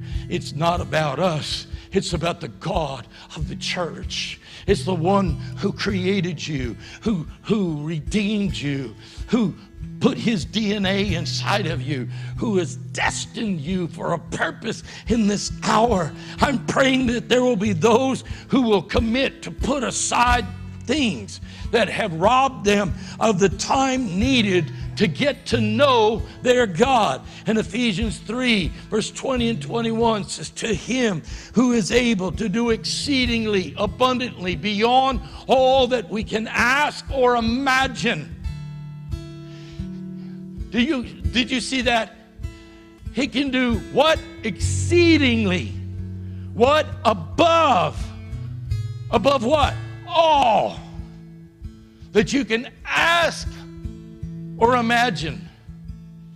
And when you're asking for morsels, and he said, I have set a table in the wilderness before your enemies.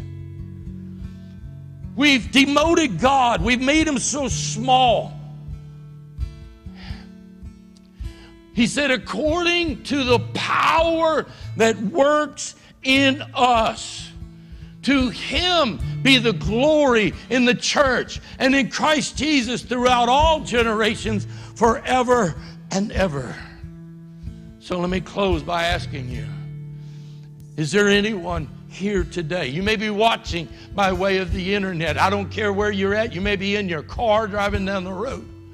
If you do, don't stand up, pull off the side of the road.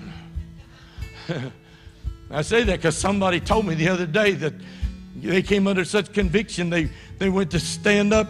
They went to like, God, here I am, and forgot they were going down the interstate 75 miles an hour. I said, pull off the road next time, put it in park, then put your hands up. But I just wonder if there's anyone here who's ready to say, God, change my focus. Give me understanding.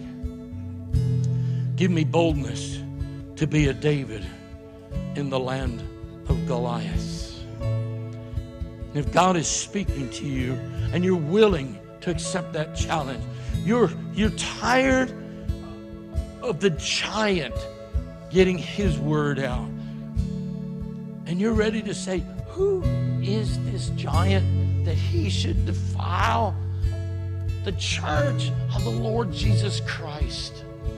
Who will stand up against him? I just wonder if there's anyone in here today, you're saying, I'll stand. I'll be a David in my generation. I'll stand in the land of Goliath. If that's you, I'm going to ask you to stand right now where you're at.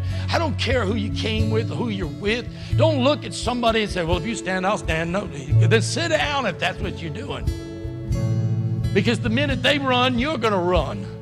See, God is pouring out the spirit of David upon people's hearts. They're just saying, I've had enough with these giants. I've had enough with this propaganda. I've had enough that the church is dead. God is raising up an army. He's raising up a church. He's raising up individuals who will march to the beat of the throne of God, who will say, not my kingdom, but your kingdom come. Your will be done, Lord Jesus. Right where you're at. This is the moment that God is, you're telling him, enlist me. Change my heart. Change my focus. God, show me where I need to make time for you. Can I tell you, if you're giving God the leftovers, that's all he'll ever get. You got to put them first on your agenda. You got to put them first on your schedule. You got to put them first on your calendar. And that means, it might mean you got to move something off to make room for him. If you're waiting for the day when things settle down, I don't know how many people this week going, man, I thought things were going to slow down, but here's summer, man, we're off rock like a rocket. I'm like, that's the way life is. You got to make a place for God. You got to put him first. Because the time to get close to God is not when you're facing the giant.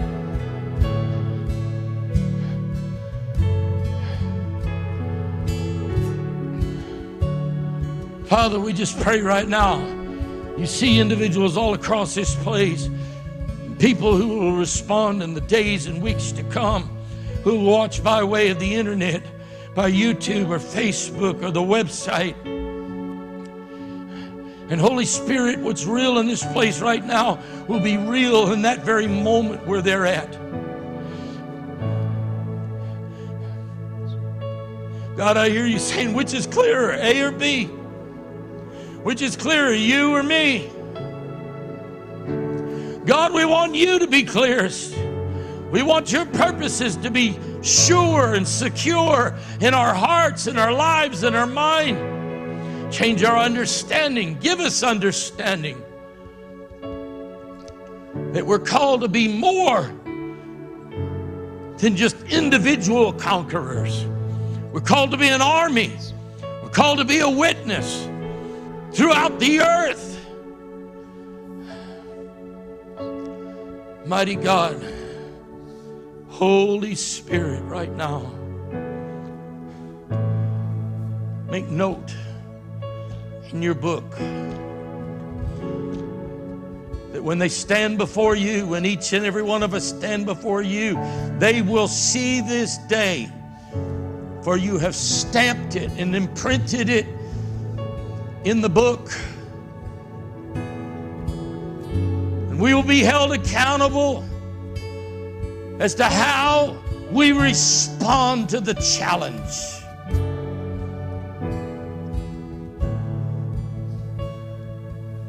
Will it be a spur-of-the-moment event or a life-changing event?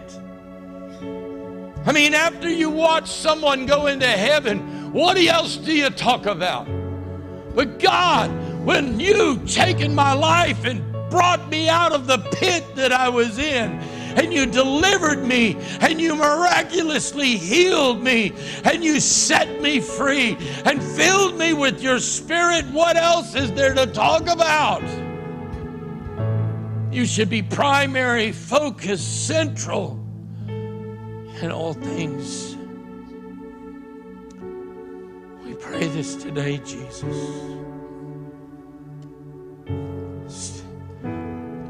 Yeah, 'cause you are my champion, and giants fall when you stand undefeated.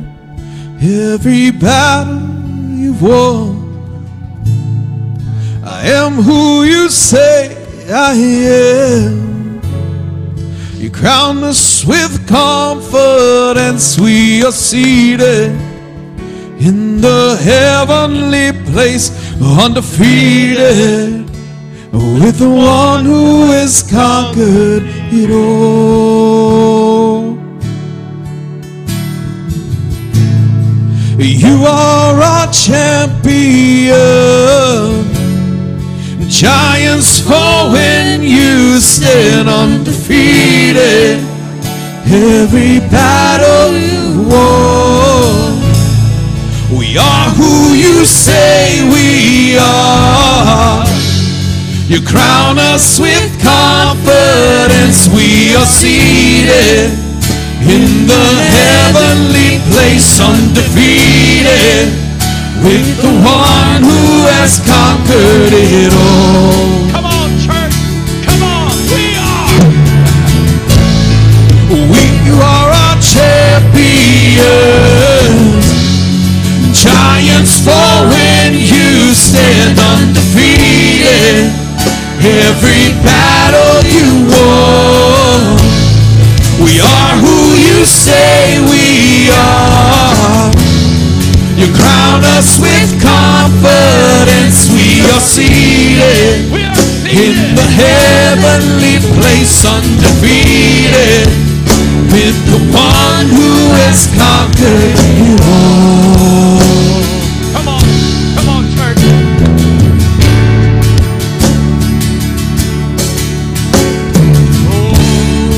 When we lift our voice and shout, every wall comes crashing down.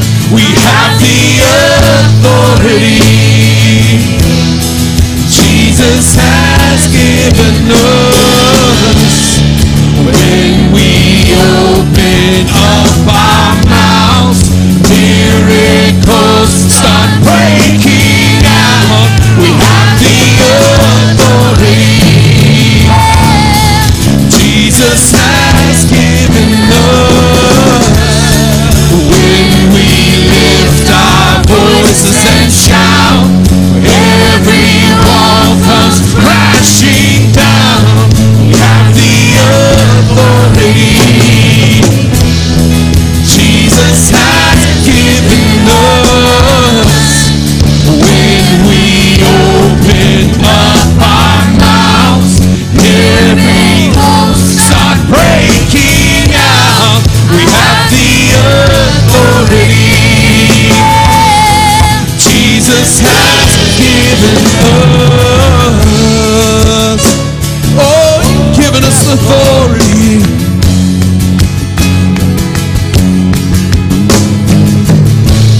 You are our champion, and giants fall when you stand undefeated. Every battle you've won, we are who you say we are. You crown us with confidence. We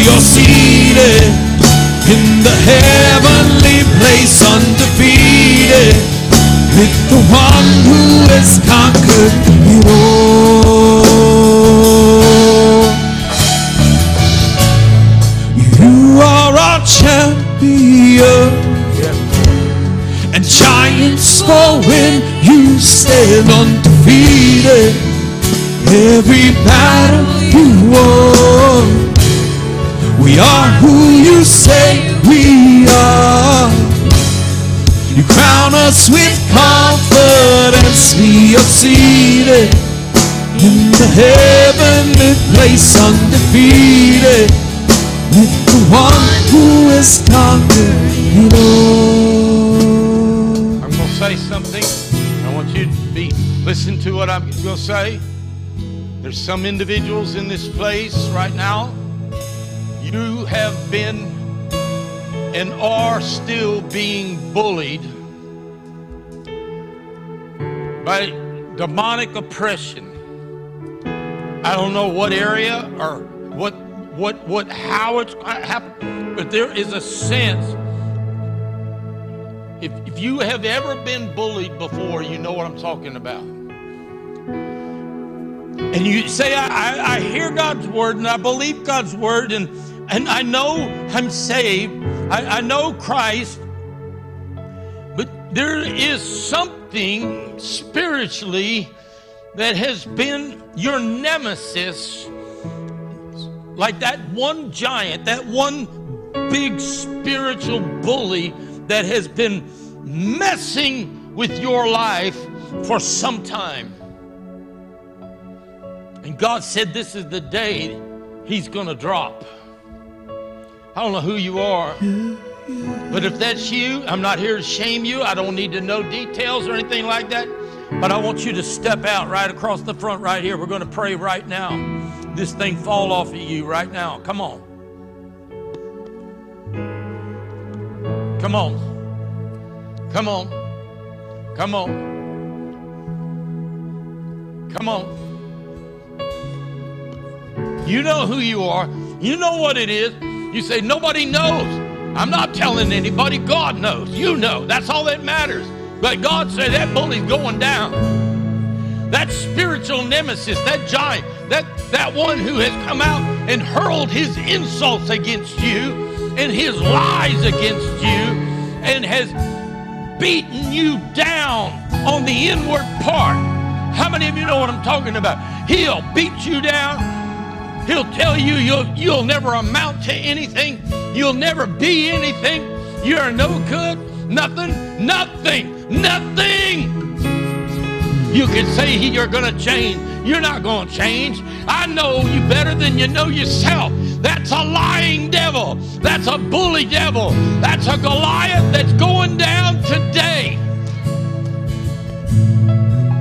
That's a bully.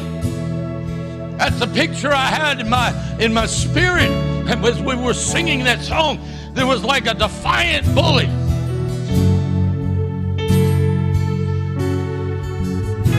In the 7th grade, my dad moved me from a school that I had been attending to, a brand new school on the military base in Massachusetts where we lived.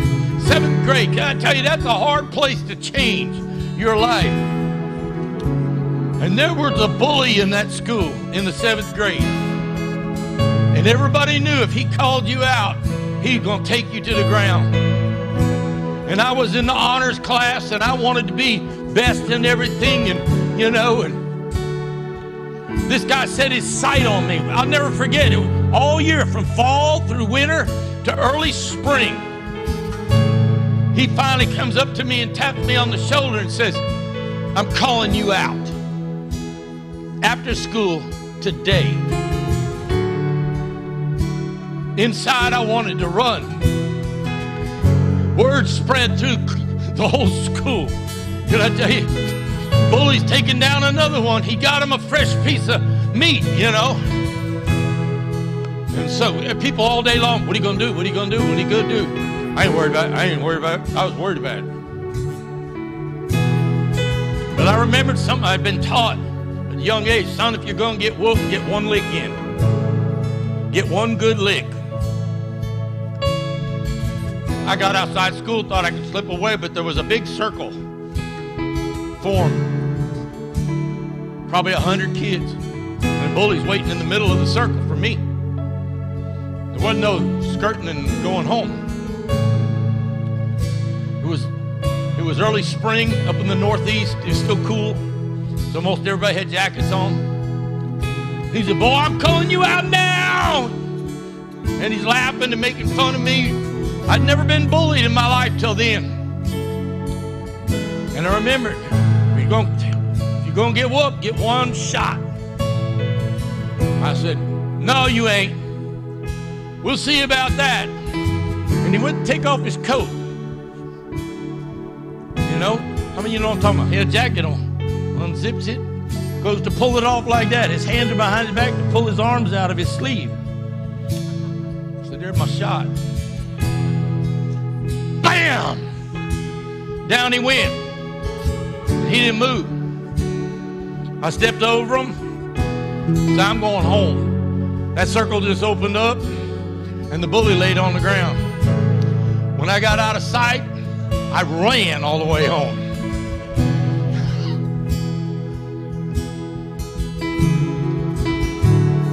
This is your shot. That's where you draw the line. This is where you say, this is the end of the line for you, devil.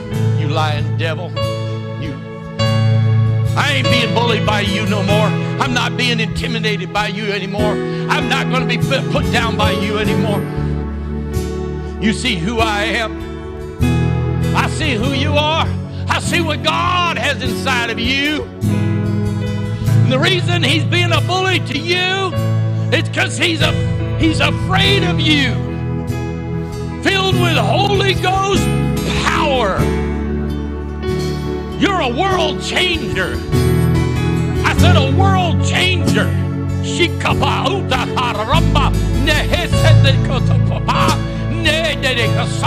From the time of your birth, he has had it out for you. He has tried to take you out, but God said, I have been there for you. For my hand is upon you, and my spirit now dwells within you. And as you yield yourself to me, I will make you into that which I have determined before you were even born. And I will use you for my purpose, saith the Lord.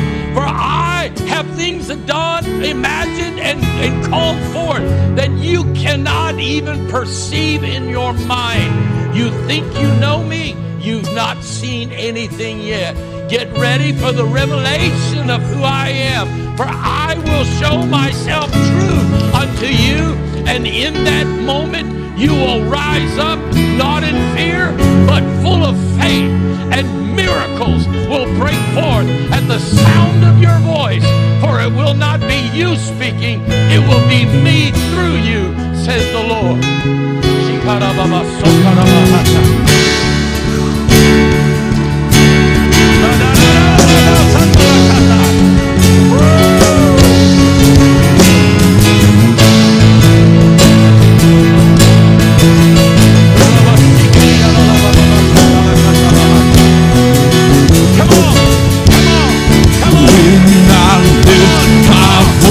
And shout, every wall comes crashing down. We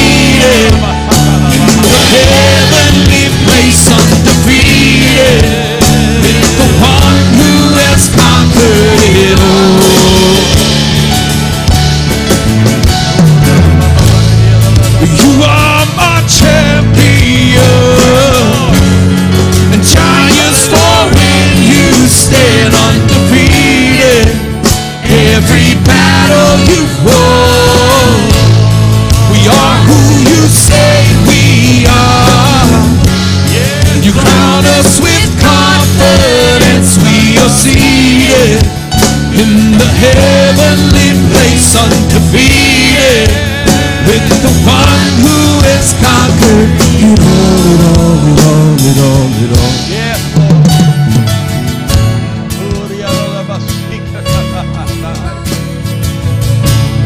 You are our champion, and the giants fall when you stand undefeated. Every battle you won, we are who you say we are. You crown us with confidence. We are seated in the heaven, undefeated, with the one who has conquered it all. Devil, we draw the line. It's a bloodline. Who do you think you are to defile the people of God, the church of the Almighty? Oh, you've made a mistake, devil. You stirred up a spiritual hornet's nest. Or we're releasing an army throughout the land. And defeat is not their song. Victory is. Overcoming power is their weapon. In Jesus' name. The name of Jesus. The name of Jesus. Oh, Shikarabasokata. Now I finally see it. You're teaching me how to receive it. So let all the striving cease, 'cause this is our victory. Now we can finally see it. You're teaching us how to receive it. So let all the striving cease. This is our victory. Now we can finally see it. You're teaching us how to receive it. Let all the striving cease. This is our victory.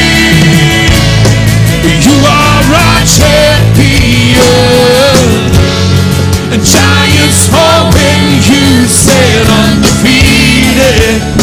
Every battle you've won, I am who you say I am. You crown me with confidence. We are seated in the heavenly place, undefeated, with the one who has conquered it all.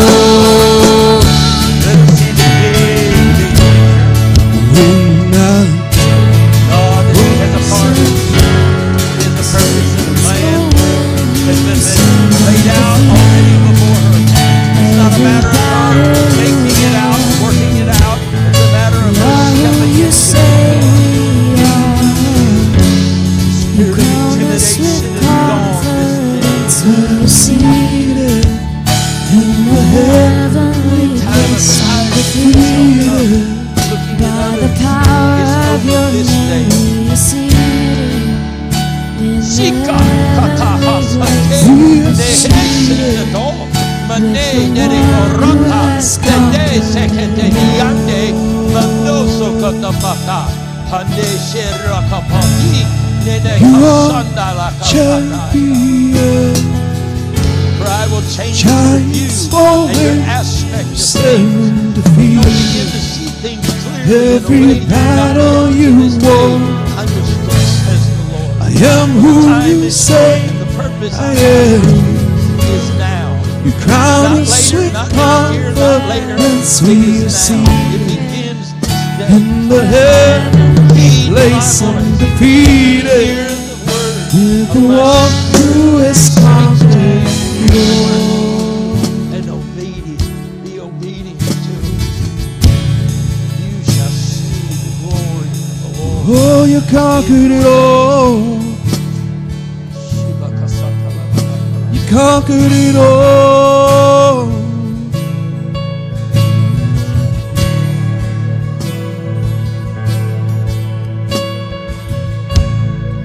I've tried so hard to see it. It took me so long to believe it, that you choose someone like me to carry your victory. Perfection could never earn it. You give what we don't deserve it. You take the broken things and raise them to glory. You are our champion, and giants fall when you stand undefeated. Every battle you've won, we are who you say we are. Crown us with confidence. We are seated in the heavenly place, undefeated by the power of your name. We the heavenly place, undefeated with the one who has conquered it all.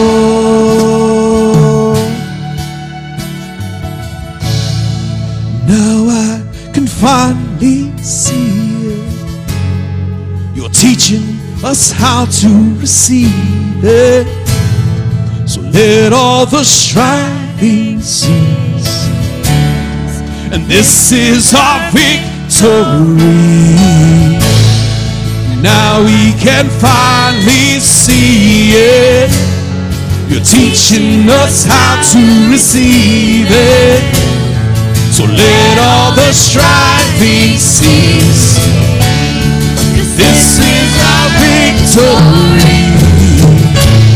'Cause you are my champion. Giants fall when you stand undefeated. Battle you won. We are who you say we are. You crown us with confidence. We are seated in the heavenly place, undefeated with the one who has conquered it all.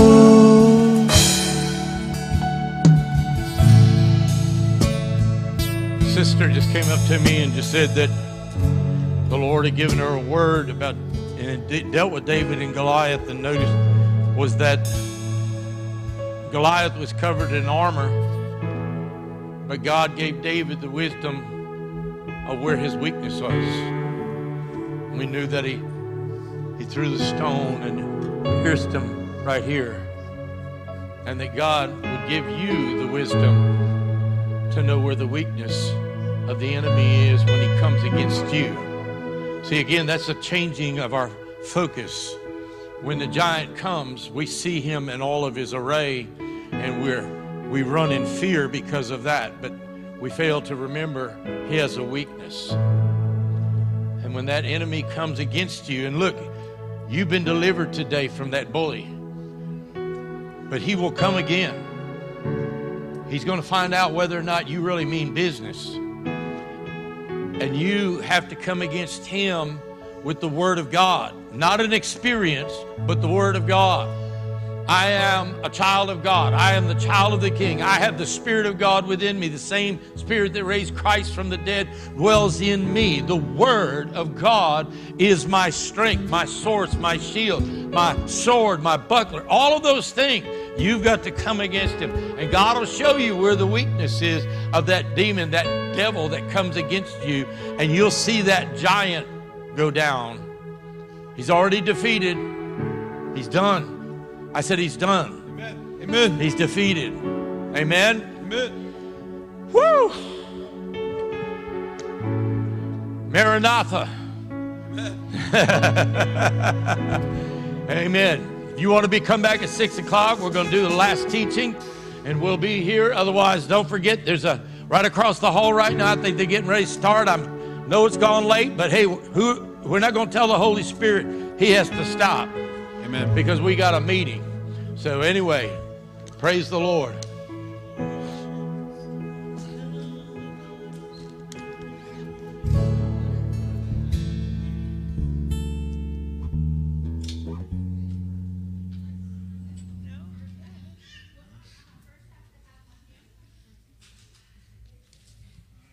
It's apparently the chord progression to the bridge of Wedding